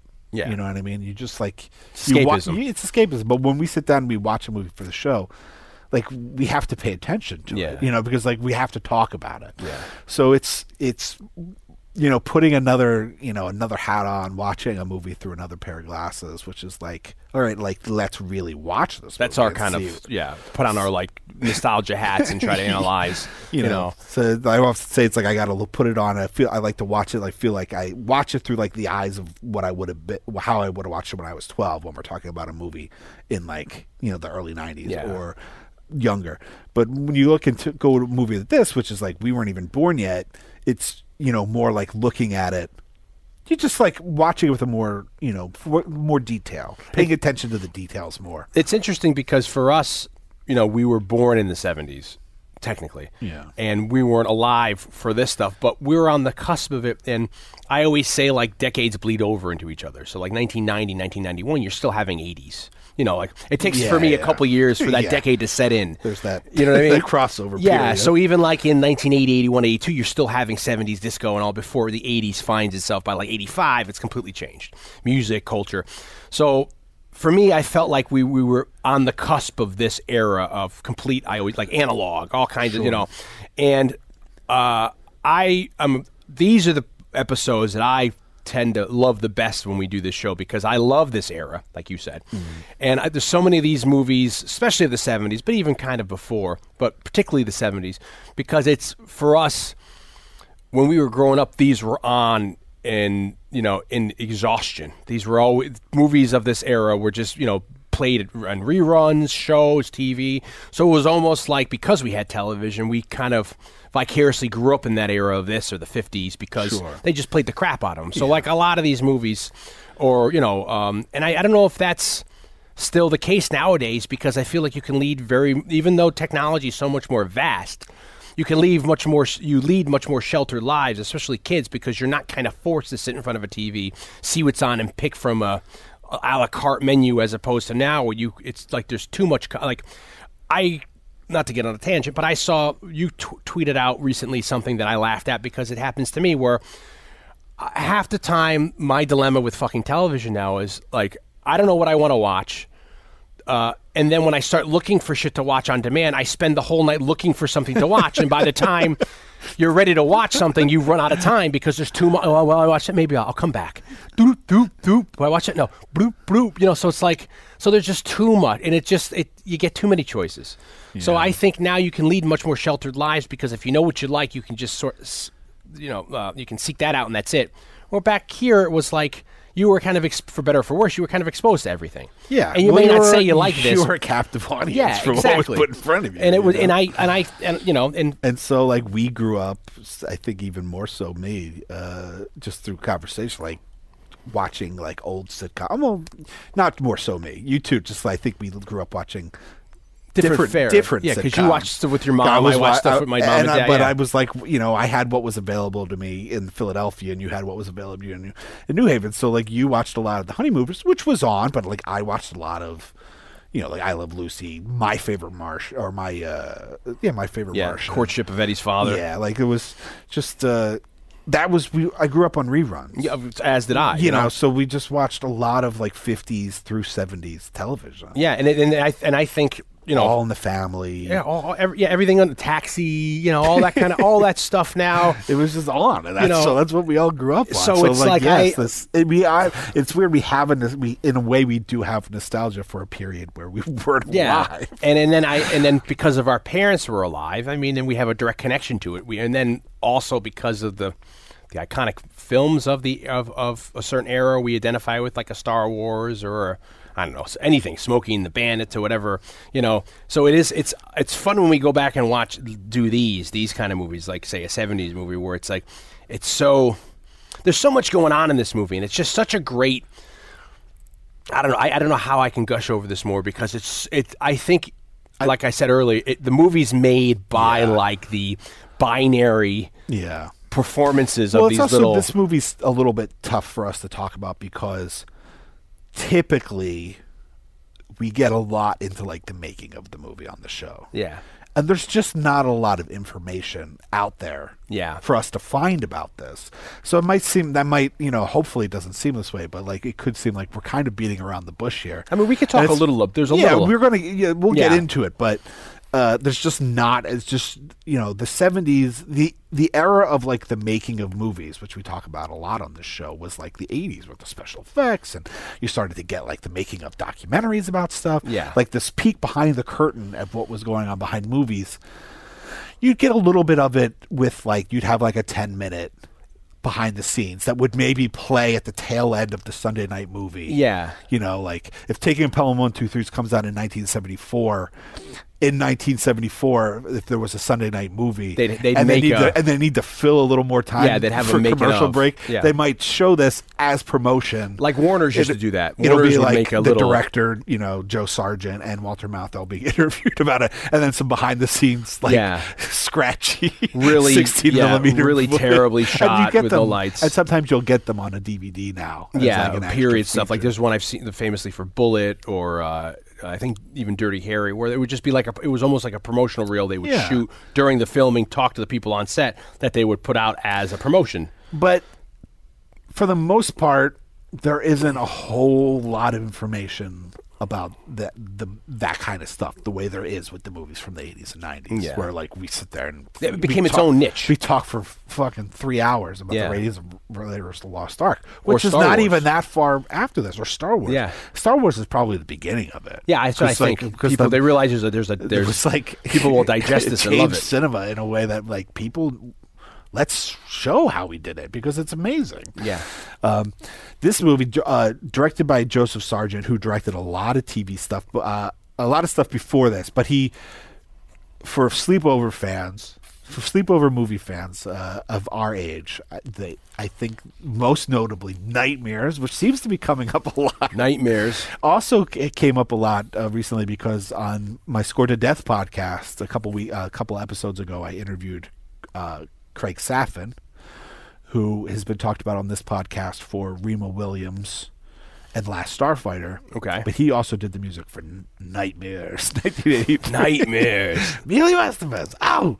Jokes that we only will get. And Jaws, The Revenge, the infamous. That's the Like the fourth one? Yeah, with Lance Guest. And Michael Caine. and what's his face? Mario Van Peebles. Mario Van Peebles. Yeah, from 1987. But he directed a bunch of stuff. I'm just pointing out a couple like movies that I think everybody that's our age has probably seen. Music, iconic score in a way that the people that love film scores love this score. Not iconic in the way that everybody knows this, like Good, Bad, the Ugly theme, or Star Wars theme, or the Jaws theme. But like this is like a coveted score. Yeah. Film Score Monthly, when they finally, which is a magazine, a publication, probably not a publication in the traditional sense anymore, website, but when they were going to start issuing like CDs, the first time this was issued on CD was through Film Score Monthly. Yeah, it's a very rare CD. I tried to get it. Yeah, because I own it, and it's hard to get this score. But like kind of like a beloved score was done by David Shire. Now, see, that's just what I was going to say. How do you use it? I've been pronouncing it David Shear because if you look at if you look at English pronunciations, they say I would only say Shire because of Tyler, because he was married to Tyler Shire. Yeah, but then I always pronounced it Shear because if you say like Lancashire, Chire, we say Shire, but then the English say Shear, Yorkshire. Yeah. So but then I was like, but then if I look at his wife at the time, Talis Shire, so I don't know. Obviously, was Adrian and Rocky. Yeah, and the sister of Francis Ford Coppola. And mother to Jason Schwartzman. But David Shire's not the father to Jason Schwartzman. This was her. I think this was her first husband. Yeah. And they were married at the time during this, and then she, remarried, and then had David to a Schwartzman, I think a producer maybe, and then they had Jason Schwartzman from the But he David interesting interesting catalog, interesting resume of scores. The Conversation, which was Coppola. Yep. 2010. Yep. 2010. The sequel to 2001. In the 80s, yeah. Return to Oz. Yeah. Short Circuit. Love it. Monkey Shines, one of my favorite George Romero movies. And then Zodiac. The recent movie with, what's his face? Robert Downey Jr., but it's the Fight Club. Yeah, that guy. Fight Club director. Yeah, I forget his name. Alien 3. Yeah, what's his face? David Finchner. Finchner. And this is this theme for the. We got into 70s themes about a bit when we did the Dirty Harry podcast because we talked about Lalo Schifrin, who Blake and I both adore. And Lalo Schifrin's he's a prolific soundtrack person. Yeah. And then we talked about Lalo again for Enter the Dragon recently. Because he scored Enter the Dragon. And he also scored The Beguiled that we did last year, the Clint Eastwood movie. And but that score is less. Yeah, it's in less. this vein. Yeah. as Enter the Dragon and Enter the Dragon score, which I think is 70. What year was Enter the Dragon? I forget now. 70, 71, 72? 70, I think. Yeah, but we're going to get one of our PAs to get on it. But we brought up him particularly the reasoning for Dirty Harry because his Dirty Harry score is, in my opinion, one of the best scores of all time. But people cite it as one of the most iconic 70s scores because 73, so just before this. So Lalo's score for Dirty Harry kind of opens the floodgates to a style that you start to see happening in the 70s. And that score for Dirty Harry ends up being inspiration. John Carpenter cites it for his Assault on Precinct 13. Yeah. And a lot of people cite it. You have this score here, David Shire's score for Taking a Pelham 1, 2, 3. And it's one of those ones that people don't readily know, but if you're a fan of 70s cinema and 70s scores and 70s funk, this score is amazing. Yeah. And the movie just starts kind of like Lalo's score to Magnum Force. The opening to that has an amazing song that just starts to highlight the song. This starts where it's just the credits it's the credits to the score. And the theme for this movie is out of sight. It's amazing. It's a 2-minute piece. It's off the wall. It's really amazing. It's so funky. I actually consulted one of our Blake and I, our friend, a jazz musician, Matt Garrison, for his opinion on it because of what's going on in it. And it's a 70s funk score. They have a jazz big band doing 70s funk, but it's an extended jazz big band, which means there's lower brass, there's baritone, tuba, French horn, but they also have a trumpet section, they have a saxophone section, they have a trombone section, and they've got this assinato funk beat. And there's weird things going on in the melody. It's very avant-garde, but it's an intervallic melody. And what intervallic means, and Blake probably knows a lot of this more than I do because Blake plays the guitar for a living, so he knows music stuff. Intervallic means there's wide jumps in notes, so you can go from a high note to a low note. And there's no real rhyme or reason in the theme. And that's what makes it so crazy. So it's like the theme is like a 12-tone rows of short bursts of various shaped melodies. So you have the theme dun dun dun, and then you have all these different horn sections just doing great dun dun dun dun dun dun dun dun dun, and it's just all over the place. But it's so funky, you just can't. It almost is a theme of the movie where it's like a train getting going, and and then as it's going halfway through the song, you hear the cymbal come in, the crash cymbal, so it's like a train getting momentum, and it's suspense, and it's getting the adrenaline up, and it's almost like getting you ready for something, and it's so funky, and in my opinion, is really just a stellar example of how awesome 70s scores were, Yeah, definitely. I mean, there was a certain amount of production value in 70s music that didn't go too far into the 80s. And that filled the gamut. That had a lot to do with just the changing of technology. Yeah. The digital era, synths start to become Damn easier to use. Dream. And you started to get processors in a very primitive form, but started to be able to, have sampled sounds and stuff into the 80s. So then you start to get that 80s new wave kind of sound, and then even some scores, obviously. Yeah. You had like Vangelis and Tangerine Dream, but then a lot of scores kind of go with into like a synth era. And that almost becomes the sound of the era in the 80s. Yeah, so it's not only are you getting, in fact, I was just talking about this with John Harrison, who's on the most recent episode of Scored to Death, the podcast, because I was talking about his score for Day of the Dead, the George Romero movie. Great. About how, yes, it's so much of the time that you could say that it's dated because of the synth sound, but the production value, in my opinion, of that score is so great that it sounds much more akin to the way the 80s pop music sounded, for the fact that there wasn't that big of a budget. I was basically saying it sounds really good. Yeah. Score, and it was and it's all because of technology. In the 70s, though, you get sure that you get the disco era, but if you listen to I Will Survive by Gloria Gaynor, I think. Yes. Who I've met, lovely lady. I love that song. It's one of my favorite songs of all time. Yeah. Not just because of the catchiness and the melody and the theme of the movie and the song, and the sentiment of the song, but when I listen to that song, I'm like, man, they really made music back then. Yeah. It's got the full string orchestra, playing behind it, the orchestrated arrangements for pop music back then. I mean, it's even amazing. if you listen to Billy Joel or Elton John, or they had it going. All that. It's just they really produced music back then. I mean, if you have an era. I mean, the black exploitation films of the 70s were huge. You have obviously, Curtis even Mayfield. If you take the Curtis Mayfield stuff, Isaac Hayes, the Isaac Hayes stuff, the James Shaft, Brown. If it's the most iconic of those scores, Superfly, Shaft, that is a tour de force of music. I mean, production. you have a whole jazz big band, and you have it's like the Sinatra years where you're playing with like an 80-piece orchestra. Yeah, it's just, and it's so amazing, and it's all live. I mean, it's all people playing. It's like even you can slag off say the production value of black exploitation films, like not so much Shaft because that was kind of big budget, but like Black Caesar or Hell Up in Harlem.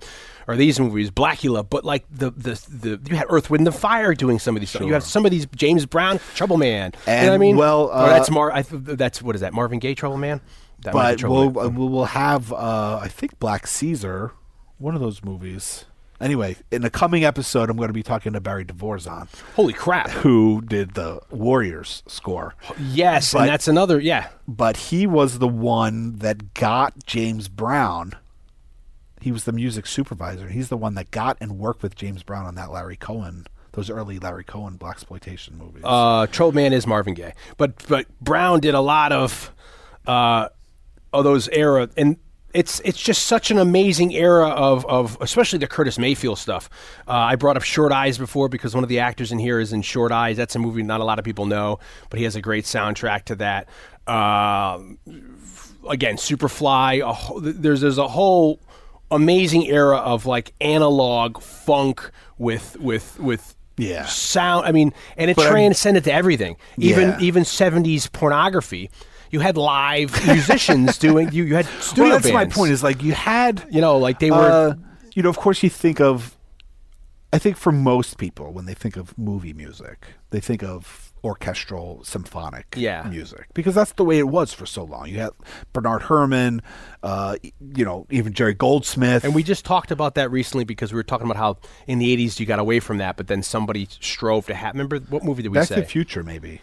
Was it Back to? I thought it was something particular where they were like they wanted to have it be an orchestral score, and people weren't doing that at the time. And people were like that might not be the best idea, but they held, and it was very iconic that they did that. What movie was that? I don't know. But we did talk about it. We did talk about the importance of how much Zemeckis wanted a huge orchestra for Back to the Future. Yeah. That's why I thought you were talking about Back to the Future. But so when you think of an orchestral score, like, yes, you imagine a big, like, booming classical orchestra. But like 70s, when you add that to like 70s funk, like even like something like this, or even if you get funkier into the blaxploitation, which you were just talking about, Black Caesar is the movie that I'm going to talk about with your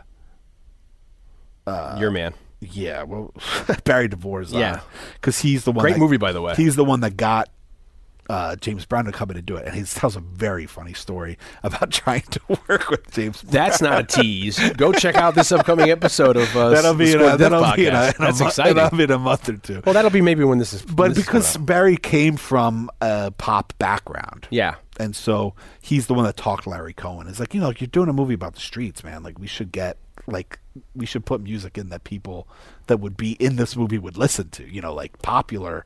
Yeah, so the idea of having like the orchestral score, yes, but then when you apply that many players, that much production value into like popular music, pop music, something like funk, or like or score like this, which is like kind of this brilliant cross section of slightly classical, maybe not in the traditional sense, but like jazz and funk. I mean, it was a great time for music. I mean, in terms of that, you have like people like Stevie Wonder, like revolutionizing 70s funk with his albums from Music of My Mind, going through Talking Book, all the way up where he's like doing this stuff himself. I think up until like Songs to the Key of Life when he finally brings in musicians, but he was doing it Beck style, and that was he was on Motown, which is Detroit labels, but then you have on the other side of it Isaac on Stax Records, and Stax is from like Memphis, and that's the other side of the coin. And you have these guys coming out really, I mean, like Isaac Hayes, he was just like I think he was a piano organist for like, what is that? Green Onions is Booker T and the MGs, and then he's like, give me my own, and I think he does. Maybe his might be Black Moses or Hot Buttered Soul is his first album, and this kicked the door open to this era, and you have guys like Curtis Mayfield doing like a soundtrack for Superfly, where he releases Freddie's Dead.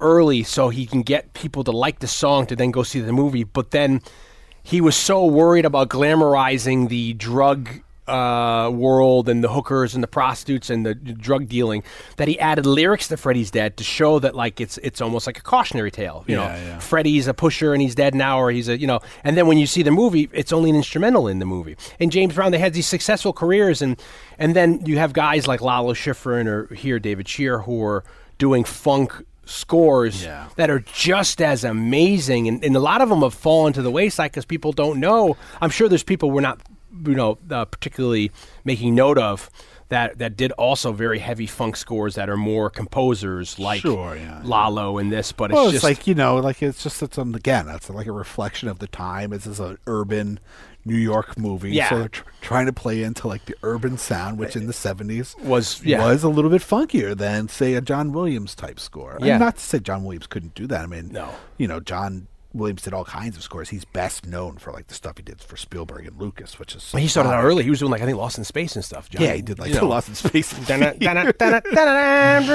know, it's like I think he's billed as like Johnny Williams, but it's like so this soundtrack is so amazing, and particularly the opening theme, and then also maybe the end credits, which is a variation, different arrangement, and they do it a little differently, which is kind of cool, and it's a little longer, but.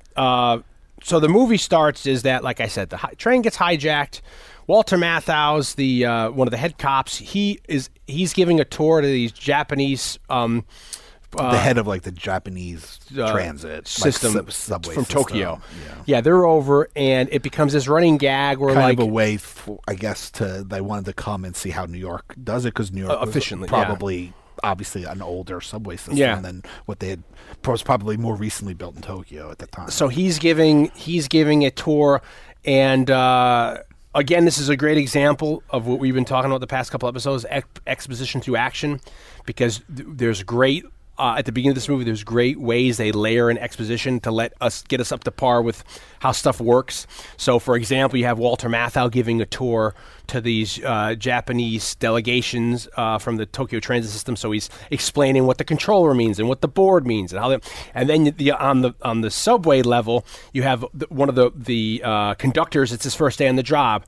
So another guy's watching him. So he's saying to the guy because he's being quizzed how stuff works. I have to look out and make sure no one. I have to give a signal. I have to beep the. So it's getting people up very quickly up to speed on what you need to know how to move it to work. And the plot goes really quick.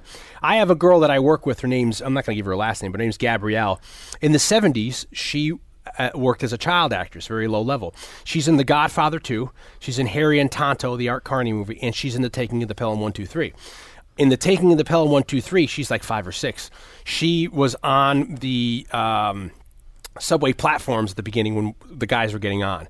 And she says the only thing she really remembers is the food was really good and it was like really hot down there.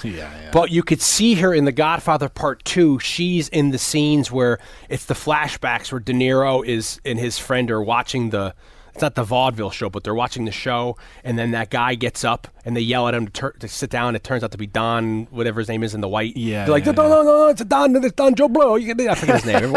I'm the only guy who doesn't remember his name. But she's the girl with the red pigtails. She's got like red things in her hair. So it's funny that we had a connection to this movie. She was in this, and I was like, oh, you were. So I always try to talk her head off about. You know, I don't remember. Leave me the fuck alone. I was 6 years old.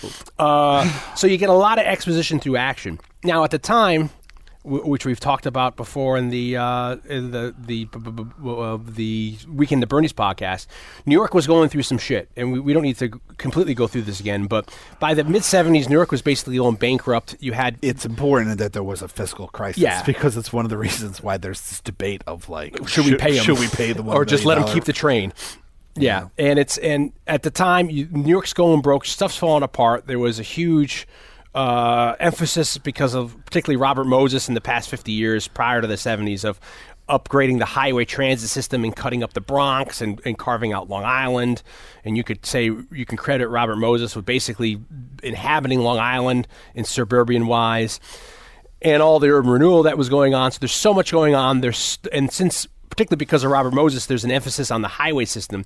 He purposely tried not to get money funded the transit system. So by the 70s, the transit system, which is like almost 100 years old by that point, is falling apart. It's broke. It's gritty. It's dirty. Stuff doesn't work. And that becomes almost like an example of the entire New York City system by that time. In the 70s, there's a lot of racial tension. There's a lot of stuff going on because of the Vietnam protests and stuff. A lot of stuff we touched on in the Randy Jurgensen. We did an interview with him, who is a cop turned actor who talks about a lot of 70s cinema in the 70s social problems, particularly in New York and across the country, that translated into 70s cinema. And when you get to this movie in 74, they're running out of money. Yeah. They can't pay the cops. Like 75 is when it's officially. Yeah, they lay off like 1,500 cops. But so this is like the leading up to it. And then later, like in the, after this, 75, 76 or so, you get that famous headline, which is like Ford to city, drop dead. Yeah, because Ford's like, we're not going to bail out New York City. New York wanted to declare bankruptcy, and Ford's like, Washington is like, hey, you know what, you have your own problems up there. We don't agree with stuff if it's, political, partisan politics or whatever. So New York was falling apart. I mean, garbage was being piled up because they weren't paying, like, the sanitation workers. You could see stuff rotting. So that is a big theme here, where it's kind of, it's accepted. And it's now starting to become a joking thing. So when you have this, prior to this, then, when they try to shoot this movie, at first New York City doesn't want them to shoot the movie in the city because they're worried because of, at the time, again, if you go back and listen to our interviews with Randy Jurgensen about what was happening in the city with crime, there was a real concern about factions like the FALN, the Black Liberation Army, the BLA, all these different like domestic terrorism organizations. There was a real concern that they could actually try to take the city and either, it turned into like Escape from New York, like actually take the city for ransom, hijack it. Yeah. Which is basically what the Warriors are trying, what Cyrus is trying to do with the Warriors at the beginning. Trying to do at the top of the Get Warriors. all the little gangs together, become a big gang, and they can take the city over. And that is something you see, like the Weather Underground, we're blowing shit up. The social, the FALN blowing up the Franz Tavern downtown. They say they're for these, whatever cause you're for, but at the end of the day, they're setting off bombs in areas where not only police are getting hurt, they're supposed enemies, but civilians are getting hurt too. So that's a real concern in the 70s era, is that, like, there's these organizations that were trying to do these kind of things. So when you get to this and you have a movie company come to New York and say, we want to shoot a movie like this, we have Mayor John Lindsay at the time in the 70s who was realizing New York was going broke. So his idea was to pump revenue in the cities. Hey, let's start giving tax breaks to a lot of these movies. So he started the influx of, like, Serpico, French Connection, The Godfather, a lot of movies, again, I keep saying Randy Jurgensen worked on, to get movies to shoot in the city for and get awareness up and bring some tax revenue and all that kind of a thing. So since these movies start being shot in the city, when Taking the Pelham 1, 2, 3 comes and they want to shoot, at first the bureaucrats are very skeptical, like, I don't know if that's the best idea for us to have a movie that is about someone hijacking a subway train, because that could theoretically really happen in the 70s. So they were worried that it'd be a copycat, and that ends up happening years later in Money Train, that Denzel Washington movie. Not Denzel Washington, that Wesley Snipes movie with, what's his face from Cheers? Woody Harrelson. Woody Harrelson, where the two of them rob like a muddy train, and I think somebody ended up trying to really do that in real life. So you could see that the bureaucrats did have a valid concern.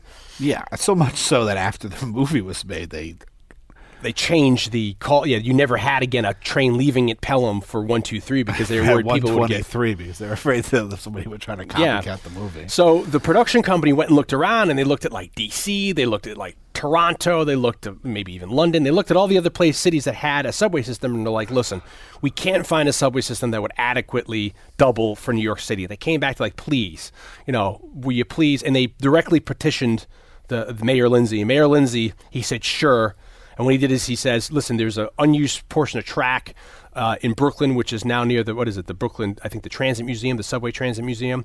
And they're like, you can use that. You can rent it out. You give us $250,000. You can rent it out. We'll give you workers. We'll give you cops. We'll give you some unused train equipment. And I think they had to take out like an insurance policy of like $75,000 or something because they're really working down there. Like all the workers had to wear like masks, the crew, because they're working in these conditions and all that kind of a thing.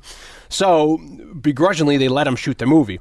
And there was also this thing, I guess, that came up originally in the book, which I think was really a, I don't know what you call it, like oversight, that there's this thing called the dead man switch, which shows up in this movie, which is also something that you see later on in a lot of movies, like Speed uses it at the end of Speed, but it's kind of laughable in Speed. And the idea behind a dead man switch is, which they explain, again, exposition through action, in this movie is if you got a motorman, the guy who's driving the train in his little cab, he has to depress a lever and turn it to start the train. He's got to keep it depressed. The idea depressed.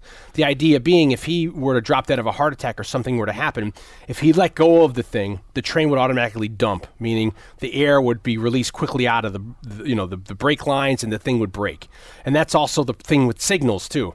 On a train line, there's red signals and there's green signals. So if you're going like 80 miles an hour and you blow through a red signal, the train's going to dump because they have sensors on the tracks. So that's why in this movie, near the end of the movie, they want them to have the turn green. They have green all the way down so the train won't dump.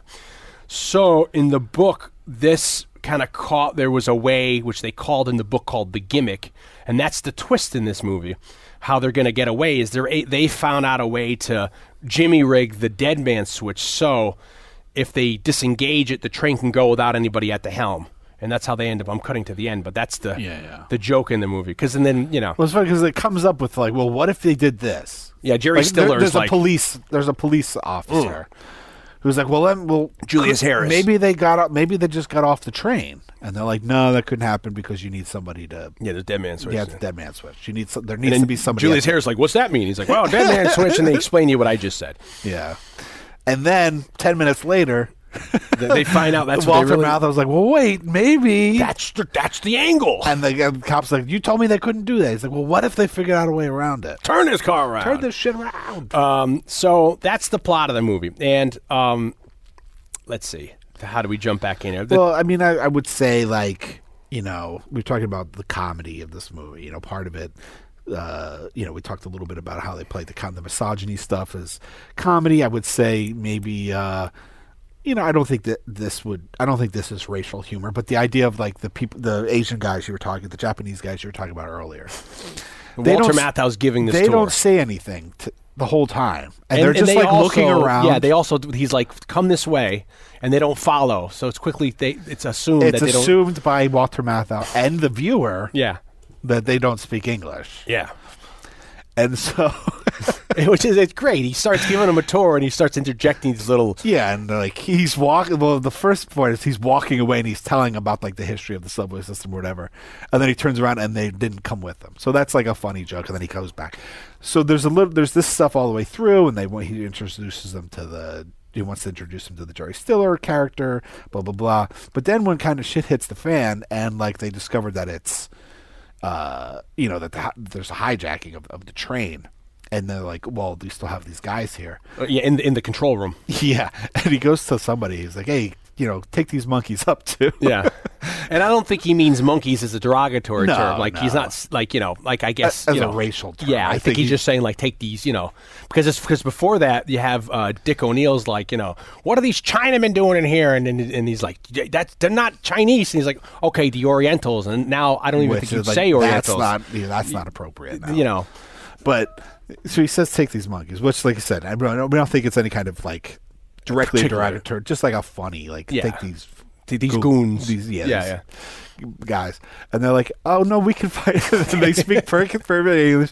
Like no, we can find our way back to. Yeah, they're like, thank you, Lieutenant Garber. It's been a most enlightening. And they all and it's so the payoff there is that for for the first half hour of the movie, these guys have known everything they've been saying. So when he's walking through, like, this guy does the 423 and over here, and he's part of the train. We get trains, we get trucks, we get the Gabaguka and the Mukalaka. He's just saying words, and it's hilarious. Yeah. You know, and it's just that he, you know, and it's the assumption of his own ignorance that he thought they wouldn't be able to, you know, you have that. You have for me, one of the funniest moments in this movie, which is also, this is 74, you have come up again in 1977 in Smokey and the Bandit. There's a scene where Jackie Gleason, who's like the he's the dumb-witted backwoods sheriff down there.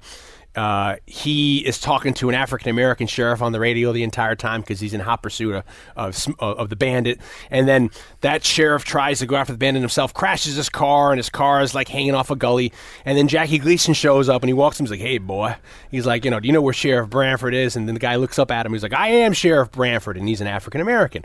And Jackie Gleason stands there and he goes, "For some reason, I thought you seemed a lot taller on the radio." And then he walks away and he says to himself, like, "Oh, what's this world coming to?" And it's played as a joke. And I mean, I find it funny. And I don't think, you know, I don't find it funny because I find it funny because of the context of the situation, because the guy, you know, how he's saying it.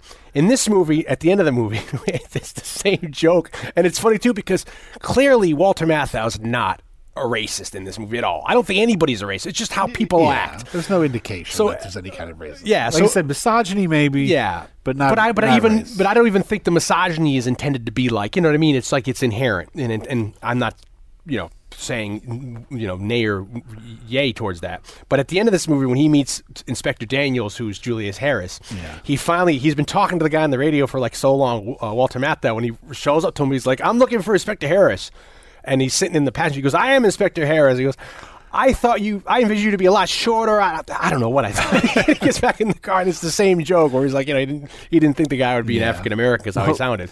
There's this point where they've made the deal with the train. And they're going to deliver the money. There's a lot of stuff that goes on about that. But then they've asked for their demands. They're going to give us the green light all the way down to South Ferry. Yeah. Which is like really the southernmost stop on the 6th Street, I guess. Yeah, all the way before, you know, it's way down by the financial district, right at the end of the island of Manhattan. And so there's this thing like, you got to give us time to prepare the train, prepare the lights, blah blah blah blah blah.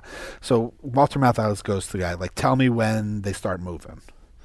So all of a sudden the train starts moving, and the guy goes, "Hey, Garber, she's moving." "Who's moving?" "The train." And then there's all these, because the way the movie is, like, there's this web of, like, you have Stiller in his office. You got Garber in, like, the control room, which is Walter Matthau's character. Yeah. And then you got Dick O'Neill, which is the station master, who's also there yelling. And, you know. And then you got Jerry Stiller's character, who's the head of the transit cops. He's in his office. Yep. And then you got, like, you have, like, an officer in the tunnel. Yeah, who's watching everything on the CB. And then you have walkie, I mean. It's Inspector Daniels, who's like the head cop. Who's on the platform. And it's a perfect microcosm also. In the old days, you have to patch people in on CBs, and you know what I mean? It's like, patch them in, turn on, you know, turn so this all channel. Like, all this information has to be relayed. It's very realistic. To every other to everybody else. So it's like kind of part of the movie. It's like a game of telephone, no pun intended. Is that everything needs to be. So that he gets, so then Matthau gets on the horn with Stiller, and he's like, "She's moving." And Stiller's like, "Who's moving?" He's like, "It's the train." And then they get on and then they have to relay it to the police. Daniels. So they go to Daniels. "She's moving." "Who's moving?" He's like, "How many trains we got hijacked here?" "It's the train." It's just, or at the end they give. I think they give Walter Matthau. Doesn't he have? They give him something to read, and he's reading the information, and Jerry Still is repeating it, and it's the joke from Terminator. He's like, "Yeah, what does he say?" He says like, "I know how to read," because he's reading it at the same time. It's like all these really funny. Or at the beginning, when the first train gets hijacked, there's a guy who I said Tom Petty's.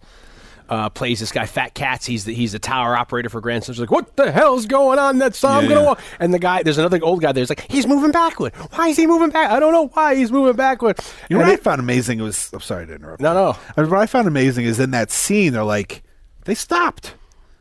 only the head car's moving. I found amazing. Like I don't know what I thought, but like how they can tell which car. like they know how each detailed. they know each information car. they had on these lights on a board. Yeah, that's how you. That was all when up until I'd say Jesus that they could tell how many cars were moving, how many only the front car was train, moving. They were going backwards on a head end and train. all this information through some kind of sensors that are going on in the early 70s. Yeah, and it's these boards which almost look like light bright boards. They used them up until like 1999 until they transferred over to computer systems. I mean, I remember my dad, the board for the New Haven Metro North station was huge. That big board, and he'd be able to tell where everything was, and and it was it's a complicated job because you got to keep track of each train. Each train has a number, then each train car has a number, and then you have to make sure. And when we're talking about Metro North trains or those trains, there's doubles, or there's triplets that are married together. So it's so funny the interplay of there's the joke that the woman. It's her second day on the job or the second week on the job in that role with them, and she lost her ring down the toilet. And he's bringing up plumbers. I don't know how. What the hell? She got a finger down the hole, And then he's swearing. He's like, I don't care if she's fucking. I can't swear to give a broad a job, And it's so real. And then it to me it gets serious where he's walking out to the. It's. I mean, I just can't gush it enough. It's like so realistic where he's walking out into the subway to the stop and he's get the hell out of the way, and then somebody gives him an attitude.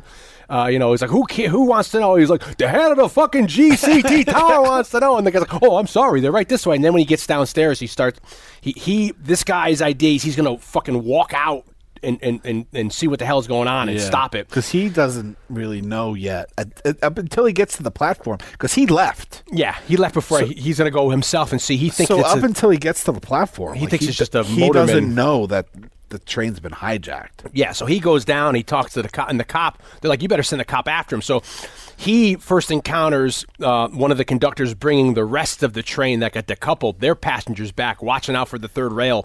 So he's like, what the hell's going on? He's like, you're the conductor, you're like the captain, you're supposed to stay on this ship. And then people like, I'm going to sue. He's like, yeah, sue away. Watch the third rail. He's like telling them to watch themselves.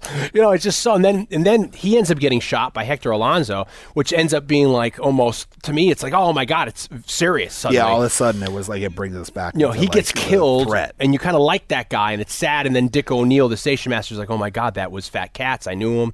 It hits home. Then later on in the movie, it's an important moment because it flips it back. It flips it. It tells us as the audience and the characters in the movie how serious the situation really is. And later on, when there's this huge, there's a clock that's installed. Robert Shaw goes, you have an hour to get me $1 million. I'm going to start killing passengers. And that's pretty hard to do even back then, to count $1 million. And he had specifications. I want used bills. I want, 120s. I want serial numbers past a certain. Yeah, I want to. Yeah, and I want So you got to count all that on an hour, and they got to get the money from A to B, and they're closing streets off, and they're flying down on in patrol cars, beelining it down closed thoroughways. So when then that's a whole little thing about a chase, and there's a crash. But when they finally get the money there, they got to run down and get off the platform through the track to get to the train. They suddenly come across the dead guy again, and that to me was all it's like, you kind of forget about it. Yeah, and his body's still laying there dead. It's kind of frightening. And then there's another scene in the movie where you have the police have then surrounded inside the tunnel the subway car, as they would. And they have snipers, and the snipers all have clear shots. And one of the I think he's a transit cop, who was the first one to run down after the guy who just got killed. He's hiding, and he's like the eyes on the situation, telling what's going on, telling Walter Matthau and everybody what's happening, and Jerry Stiller. He tells them very quickly, hey, let them know that I'm here. I'm a cop because I don't want to get I'm between them and the bad guy. And then since he's African American, he's like, and I'm not. You can't really good see me in the dark, And so there's a scene where everything's okay, but then a shot rings out, like one of the, and that happens sometimes where people get so bored, one of the snipers accidentally fires. I kind of love that. Not that it happens, but that like, it's only addressed in that like, he probably got bored or tired or whatever. Something happened. It's never like we don't know who did. We never find out who did it. Yeah. it's just Yeah, I mean, we didn't see it happen. We'd only heard the shot. It's but, just something nowadays. I feel like it would be way too. Yeah, explained. they'd explain it all. But in the context of the movie, you have our patrolman who's hiding. He's talking, and they frame it in such a way you see over his shoulder, way in the background. Yeah. You see the muzzle blast. You hear the shot go off. He ducks. I think somebody gets shot. Don't they shoot that Wilson? Wilson. He gets shot in the arm. He gets shot in the arm, and then Hector Alonso, who's the nut, immediately starts returning fire. There's this big. Then the cops start shooting. So and you got the guys shootout. with the money who bringing the money down. They have to die for cover. Yeah, they're dropped. They're hiding in the muck.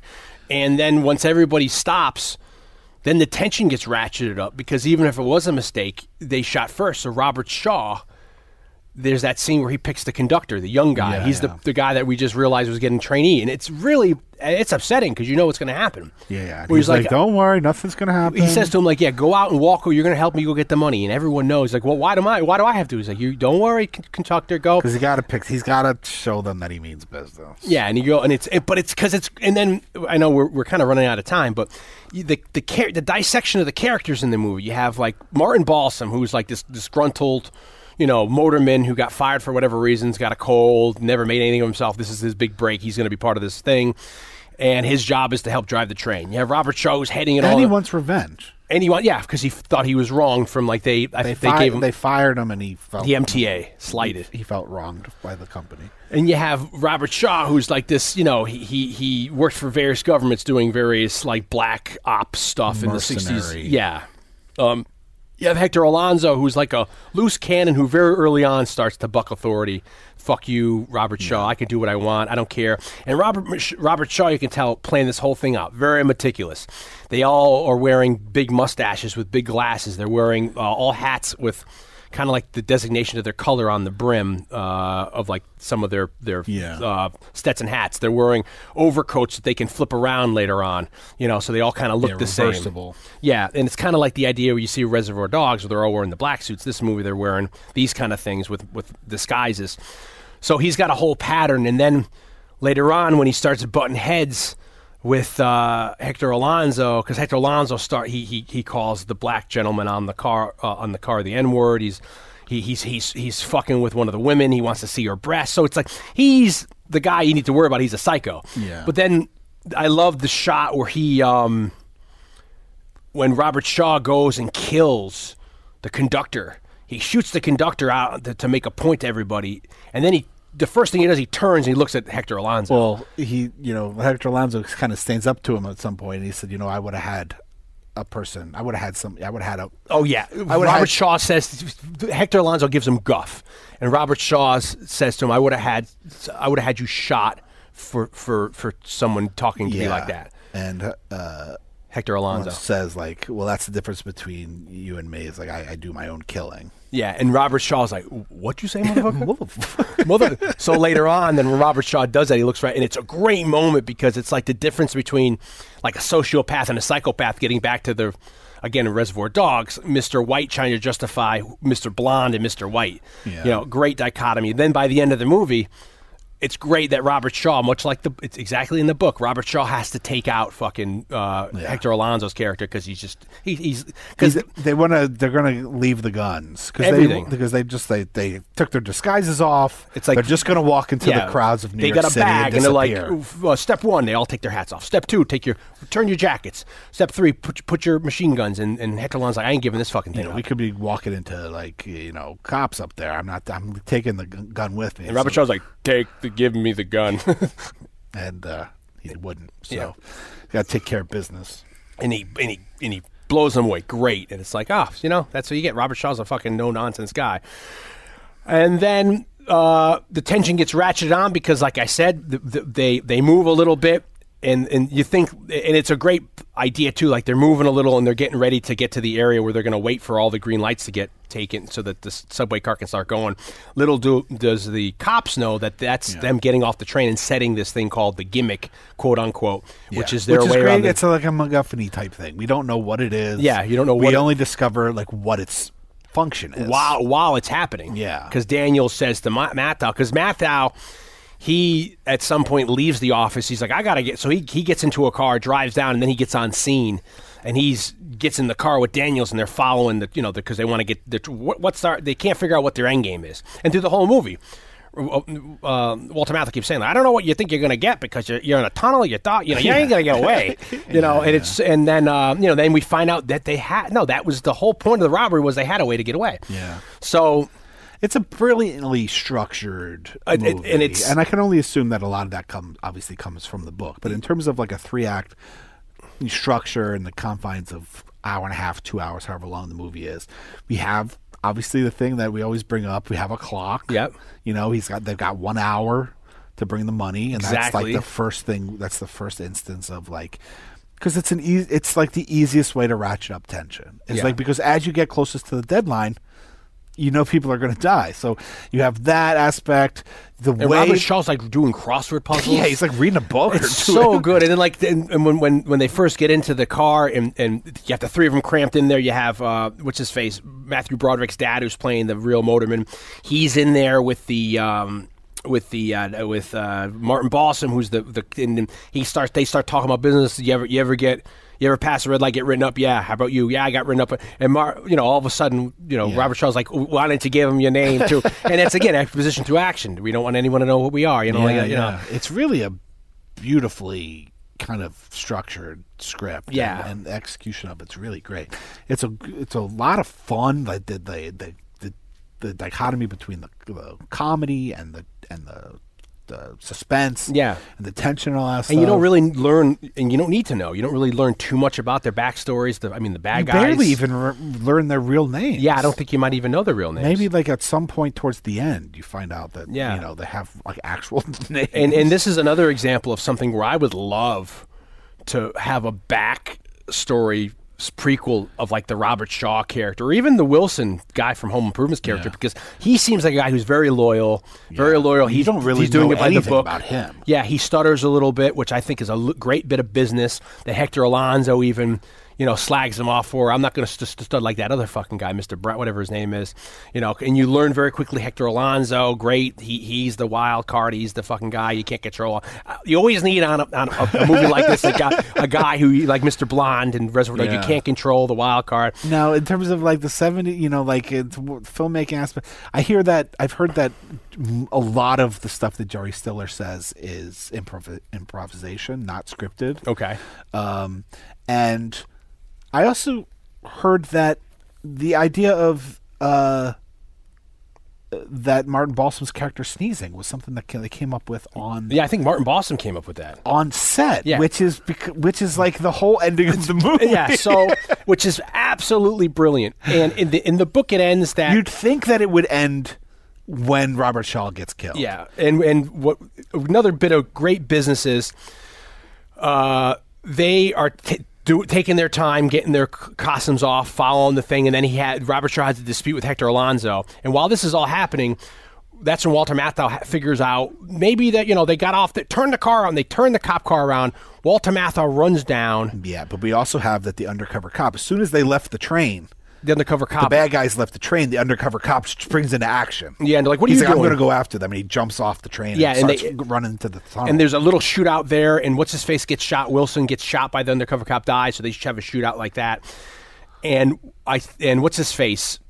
Robert Shaw goes to finish him off, the undercover cop. He shoots into the darkness, ends up hitting him. Yeah. The undercover cop who's like laying in cover. In between the tracks. And so he walks over to kill... to finish off the undercover and he cop. says a great line. He says, hey, at least take heart in that at least the mayor will come to your funeral. And then all of a sudden, Walter Matthau's like, put it up, hands up. And it's like Walter Matthau. And then they realize who they are. And it's this great, it's one of those meeting of the minds, like it's like the end of Heat where Pacino meets De Niro. Yeah. It's like, are you the English guy I've been talking to? You the lineman I've been talking to? Yeah. Garber? Yeah, he's a Garber. He's like, yeah. And Robert Shaw got his hands up. And then I don't know if you can remember the first time you saw this, but I didn't see this coming. No, I didn't. Again, spoiler alert. Robert Shaw says to him, "Hey, do you guys still have the death penalty in this state?" And Walter Matthau, which is New York State, and Walter Matthau goes, no. And then I think Robert Shaw, what does he say? That's a shame? I forget what he says. And he fucking touches his foot he puts his foot to the third rail. And he has his other foot grounded on one of the railroad, so he forms a current, and he fries himself. And it's great because the whole movie we've learned to watch out for the third rail, people watch, and you hardly ever see, and that was something I heard that they were very scared about because Robert Shaw actually did it. Yeah. So they had to make sure the power was off. They touched it a couple times. They made them though that the power was supposed to be off for the entire shooting. Yeah, of that. They section all of track. still avoided the third rail for chance. Yeah, because nowadays, but who then, knew? one of the stars of the movie has to touch it. And then another one of my favorite jokes is after that, Walter Matthau runs up to the cop. Yeah. Who's like dying. He says, we're going to get an ambulance down here. Hold tight, miss. Because he's undercover. He's got long hair. He thinks it's a girl. And he's in a poncho. And he's in the dark. And he can't see because he's in the gutter of the dark. But Robert Shaw it's such a great kill because, he's the ultimate fucking badass. Yeah, which is where the remake of the 2009 remake really kind of starts to. I don't even want to talk about that. Yeah, I don't even want to bring. I love Tony Scott. It's a totally Scott. different ending. Yeah, I love Tony Scott. I love if Denzel you've seen Washington. the 2009 movie, you don't think you need to see this one. Yeah, it's a totally different movie. Can't even compare. Same premise. Some plot points, but much better. But a very different. You should probably see the 1998 TV movie. You can track it down because I hear some of that's a little closer to the book. But like we're saying, there's not major changes. Well, anyway, the only guy the guy keeps on saying, what happens Martin Balsam, who says like I'm going to die today. He's the one who's with the cold. So what happens is the undercover cop shoots Wilson. He dies. Robert Shaw kills Hector Alonso, who was acting up. He dies. Martin Balsam's the first one to leave as planned. And then Robert Shaw gets into the gunfight with the undercover cop, is about to go kill the undercover cop, and that's when Walter Matthau shows up. That exchange, Robert Shaw kills himself. So Martin Balsam is out by himself through the whole movie. Since they've been doing things, talking on the CBs, the walkie-talkies, every once in a while, like we talked about Lee Wallace, the mayor, has a cold. I love the joke that you're going to get booed. He doesn't want to go. And you have to make an appearance. He's like, I got a temperature of 105. And then the payoff is like, you don't even see him. You hear everyone start booing the crowd. They're like, oh, the mayor's here, So the mayor's sick. And then Martin Balsam's like, it's like the worst day of his life. He's battling sick, but it's the day you have to do this. So every time Robert Shaw is talking to Walter Matthau through the movie, every once in a while, Martin Balsam, who's next to him, accidentally sneezes. And you have Walter Matthau on the other end of the CB or the walkie-talkie saying "Gesundheit," and then Robert Shaw's like rolls his eyes and looks at Martin Balsam like, what the fuck? So Martin Balsam gets away, and they realize, and this is something they've changed in the book, and I'll try to be quick about this. Where in the book they had the motorman be the guy that Robert Shaw kills to prove a point, but in the movie, which is I think done expertly the right way, they have their motorman take the people back. Yeah. Because then that gives you the question of if they let the motorman go to take all the rest of the subway train occupants back, you have to have someone on the train that's part of the gang that knows how to drive a subway train. So that's how they were able to deduce how to start trying to find the one guy that got away. So Walter Matthau says this to Jerry Stiller's get a list of everybody who in the last 12 months or whatever that's been fired. That's fired, disgruntled. So then after you think, like Blake said, that the movie ends with Robert Shaw killing himself. No, there's this little great. They start. Okay, there's 15 guys, Zeke, and he's like, let's go. So there's this, and then you have like a great arrangement of the theme. They're trying to go around. The first guy they go to, dun dun. They open. And they'll talk to the apartment, and he's like, "Are you blah blah blah?" He goes, "Yeah." What the hell you guys want? And then they look down, and he's in a wheelchair. And they're like, "Nothing. Have a good day." And then the next one, they go to a toll booth, and he's like, "What the fuck you guys want? 25 cents." And he's like, where were you? Where were you? He goes, "What are you, transit cops?" He's like, "Fuck you guys." And he goes, "Well, where were you?" He's like, "Oh, you talking about that? I've been here all day today. Are you sure? You can? Yeah, okay." He's about to leave. He's like, 25 cents still, still pay the toll. So we get to the last scene of the movie. Martin Balsam's back in his apartment. He's living in this fucking, it's a studio, tiny, like a real New York apartment, like a not what you see in movies as being a New York. It's apartment. a real not New like York, not like on Friends, or Seinfeld. It's a real. They probably shot it in a real New York apartment. I mean, I don't know how they did it. Studio apartment. Everything is clustered. The stove is next to his bed, and he's like a pig in shit. He's got all this money. They took the money off of Hector Alonso that they killed, And there's got somebody, so he's rolling around in it, whatever. There's a knock at the door. He's like, fuck. So he grabs all the money. He throws it in the stove, shuts the stove. And then Walter Matthau comes in with Jerry Stiller. And they start talking, hey, how you doing? Oh, you're sick. How's it? I don't think, did they mention that he's sick? I don't think he mentions he's sick. I don't think he mentions. And he's like, how you doing? He's like, oh, I've been in bed all because my day off. He works nights. Yeah. So he's been in bed. He looks over Walter Matthau's shoulder. He sees they're chatting, and he sees in the back of the apartment by the bed where he was rolling around, he had gotten the money away, that one bit of bill had fallen, and it's right by the bottom of the bed. Thing of bills, so he's got to go over. So he walks over, he hides it, and then they're like, Jerry Stiller wants to light a cigarette, and he's like, nobody's got a match. He's going to, don't worry, I'll use the stove, but all the money's in the oven. Yeah, so Martin Balsam's like, I'll get you the light. So he gets over there. So then they're like, you've been here all day. What happened? There's been a heist. He's like, why? I've been here all day. Are you sure? He's like, yeah. So they're like, okay, sorry to trouble you. They start to leave. Then Martin Balsam's like, you know what? And Martin Balsam, he's scot-free. Yeah. And he starts like, here's another thing. I don't know why you guys would even accuse me. So he gets like on his high horse a little bit because he's excited about what just happened. He's got all this money. He's like, blah, blah, blah, blah, blah. And another thing, he's getting away with it. Yeah. His confidence is all up. And he says, and so stop bothering me. And Walter Matthau's like, okay, have a good evening. Shuts the door, cuts back to Martin Balsam. Martin Balsam sneezes. And then it cuts to the door opens, and it's a great fucking shot. And it's Walter Matthau leans his head in, and he's got this look on it. I can't even describe the look on his face. Or he's like, I got you. And then the music, dun dun dun, and then it just fades out. And for me, that's one of the best endings in movie history. Like, just, you don't see it coming. It's such a, it's such a right turn. He gets him because he hears the sneeze. And I think he shuts the door and says, "Gazoom tight." Yeah. And then he opens it and he realizes, dun dun dun, and they got it. The whole movie, they've been dropping this subtle all the way through the movie until, and you would never have that ending in a movie. Nobody would greenlight. We would. But we would never have a distributor that would let a studio that would say, you can't have a movie end like that. Spielberg could do it. If we got Spielberg on our team, if Spielberg wanted to do it, maybe he would be allowed to do it. And I mean, it's just such a payoff because it's so funny. And then they even, we keep saying the underlining theme of comedy in this movie. They even, how they set the shot where where Walter Matthau leans in, he's got this look on his face like, you got some explaining to do. Funny look. And then with the music starts, and then it fades out, and then this great, a different arrangement of the beginning theme closes out the end theme, which is a little longer, and it's just so good. And it just and you're just like, I wouldn't be surprised if people clapped, Yeah. I mean, it's just so good. And they say that the movie did very well in theaters. In cities that had subway systems. And then it did all right. But, it's certainly a movie that it got great reviews. People called it an excellent thriller, excellent heist film, one of the great movies of the 70s. But I feel like growing up, I never heard about it. That's the only reason why I said, this might be a movie that a lot of people that listen to the show might not have seen. Only because it's been pretty under the radar and hard to get. Like I said, I'm not positive about this, but at least there was a time when it came out on Blu-ray that I think it was only exclusive to Best Buy. It might not be that way now. Yeah, I mean, the DVD I have, the one we watched tonight, was from 2000. Like you said, the soundtrack is really hard to find. Yeah. It's really rare and kind of a limited thing. You can go on YouTube, and we'll have a link in the podcast. You can listen to it, and maybe we'll even put it on at the end of this. But it's just...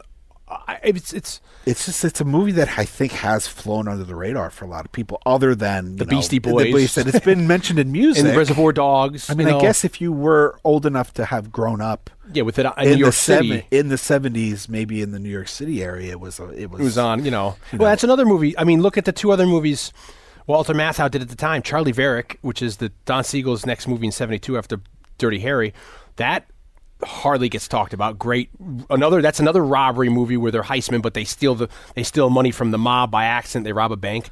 And then The Laughing Policeman is basically unheard of.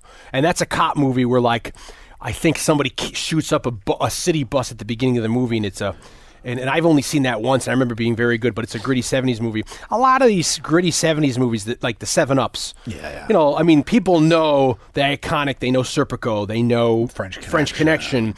Even Cruising, that falls into this realm where there's a lot of Maniac, where these movies are just like, they were done and then for whatever reason, they never got, now they're getting, because of soundtrack, because of the stars, because of re-releases, restorations, but, it's just such a good... It's a great heist movie. This is a fantastic... And influential, like I said, really kind of, I love the script, the way it plays out. Yeah. The way exposition is revealed, the setup of the ending is so great. It's a smart... Yeah, and it's fun movie. Not in terms of like you need to be smart to get it, but just like it's very meticulously plotted out in a really brilliant way. And it's funny. Yeah, and you just got to go into it like don't have your PC glasses on because it'll ruin it for you. You know what I mean? Don't be offended. Yeah, I mean, and it's not really I mean, there's there is an N-word said in the movie, but it's to deliver how much of an asshole and bad guy Hector Alonso is, and he gets his comeuppance at the end. He's a fucking cocksucker in the movie, excuse my language, but none of all the other people, it's just like the real world. It's just like a day in the life in New York City. Yeah. That's what's so awesome about it. Like, it's like none of these people are real actors. Great ensemble cast. Yeah. And it's and I think there's even, if I remember correctly, and I could be wrong, there is an episode of King of Queens where Jerry Stiller is talking about what he used to do for a living or whatever, and they have a flashback. I think this is it, and they show clips of this movie of him being like back then, and So and Jerry Stiller, of course, he was part of a comedy team at the time. So the fact that they would let him improvise a lot of stuff, and he's Ben Stiller's dad, and like the stuff about like there was a bomb scare. It turned out to be a cantaloupe, or whatever that joke is. I think like he just said that. Yeah, and it's just. It's so and it's like he wasn't. I don't know if he was a real scene person. Us growing up. I mean, I didn't really know him until like the Seinfeld years and stuff like that. Not for our generation, but him and his wife, they would go and do. Yeah, they went on the Ed Sullivan Show, of course. So it's a really good snapshot of the era, and everybody's good in it. You could probably link everybody to all these different other things they've done. And Walter Matthau, spectacular. I love Walter Matthau. Yeah, and I've been pushing for us to do Grumpy Old Men for a long time, and I think we may soon enough. And I love Robert Shaw. A lot of people know him particularly because of Jaws, but he's such a good actor. Black Sunday is one of my favorite movies. He's so good. And Battle of the Bulge is another movie which I didn't mention. That's one of these big movies, a war movie that has Henry Fonda, a whole laundry list. Telly Savalas is in that too. And Robert Shaw is the head tank commander in that movie for the Nazis with the Tiger tanks. Great movie, and he's really good in that. And then, of course, people know him from... He's great in From Russia with Love. Yeah. And he's a person who died suddenly. He had a heart attack in 78 or 79. He was in Ireland near his home driving. He didn't feel well, got out of the car, had some chest pains, and just dropped dead. Very sudden. It's very sad. And he was an alcoholic, and, people know about, I think, some of his issues with alcoholism related to the big speech he gives in Jaws, So, all these people, great. I'm sure... We'll probably get to other Robert Shaw movies. We're definitely going to do Jaws. Definitely going to do Jaws. Yeah, exactly. We've been talking about doing Black Sunday for a long time. And Jaw, so, who knows? And maybe, if down the line for Memorial Day, we do, like, Battle of the Bulge. I don't know. Who knows? But it's, great ensemble cast. I'm sure we'll do another Walter Matthau movie. At some point. Yeah. So, Jerry Stiller, maybe. Who knows? You never know. You never know. But thank you very much for listening. Hope you like what you've been hearing. We've had a lot of fun doing all this. We'll be back in next 2 weeks with a new movie. You can find us on Facebook. You can find us on Twitter. You can find us on Instagram. We got our homepage where we post a lot of extras for the movie and stuff like that. You could stream and download our podcast there. Blake? At Scored to Death on social media, scoredtodeath.com, and, of course, Scored to Death, the podcast, and Scored to Death, the book, Scored to Death, Conversations with some of horror's greatest composers. If I have my schedule correct in my head, I'm kind of excited for the next episode, and I think it's going to be a surprise. Saturday Night Movie Sleepovers. Saturday Night Movie Sleepovers. Scored to Death. Saturday Night Movie Sleepovers. Saturday Night Movie Sleepovers. Yeah, it's definitely, if I remember correctly what it is, it's going to be very... I don't think anybody would expect us to do it. Yes. Not that people were expecting us to do this movie. Yeah. But I think it's a movie that's like, huh. So, we'll see you in 2 weeks, and, ladies and gentlemen, Mr. David Shear. Later.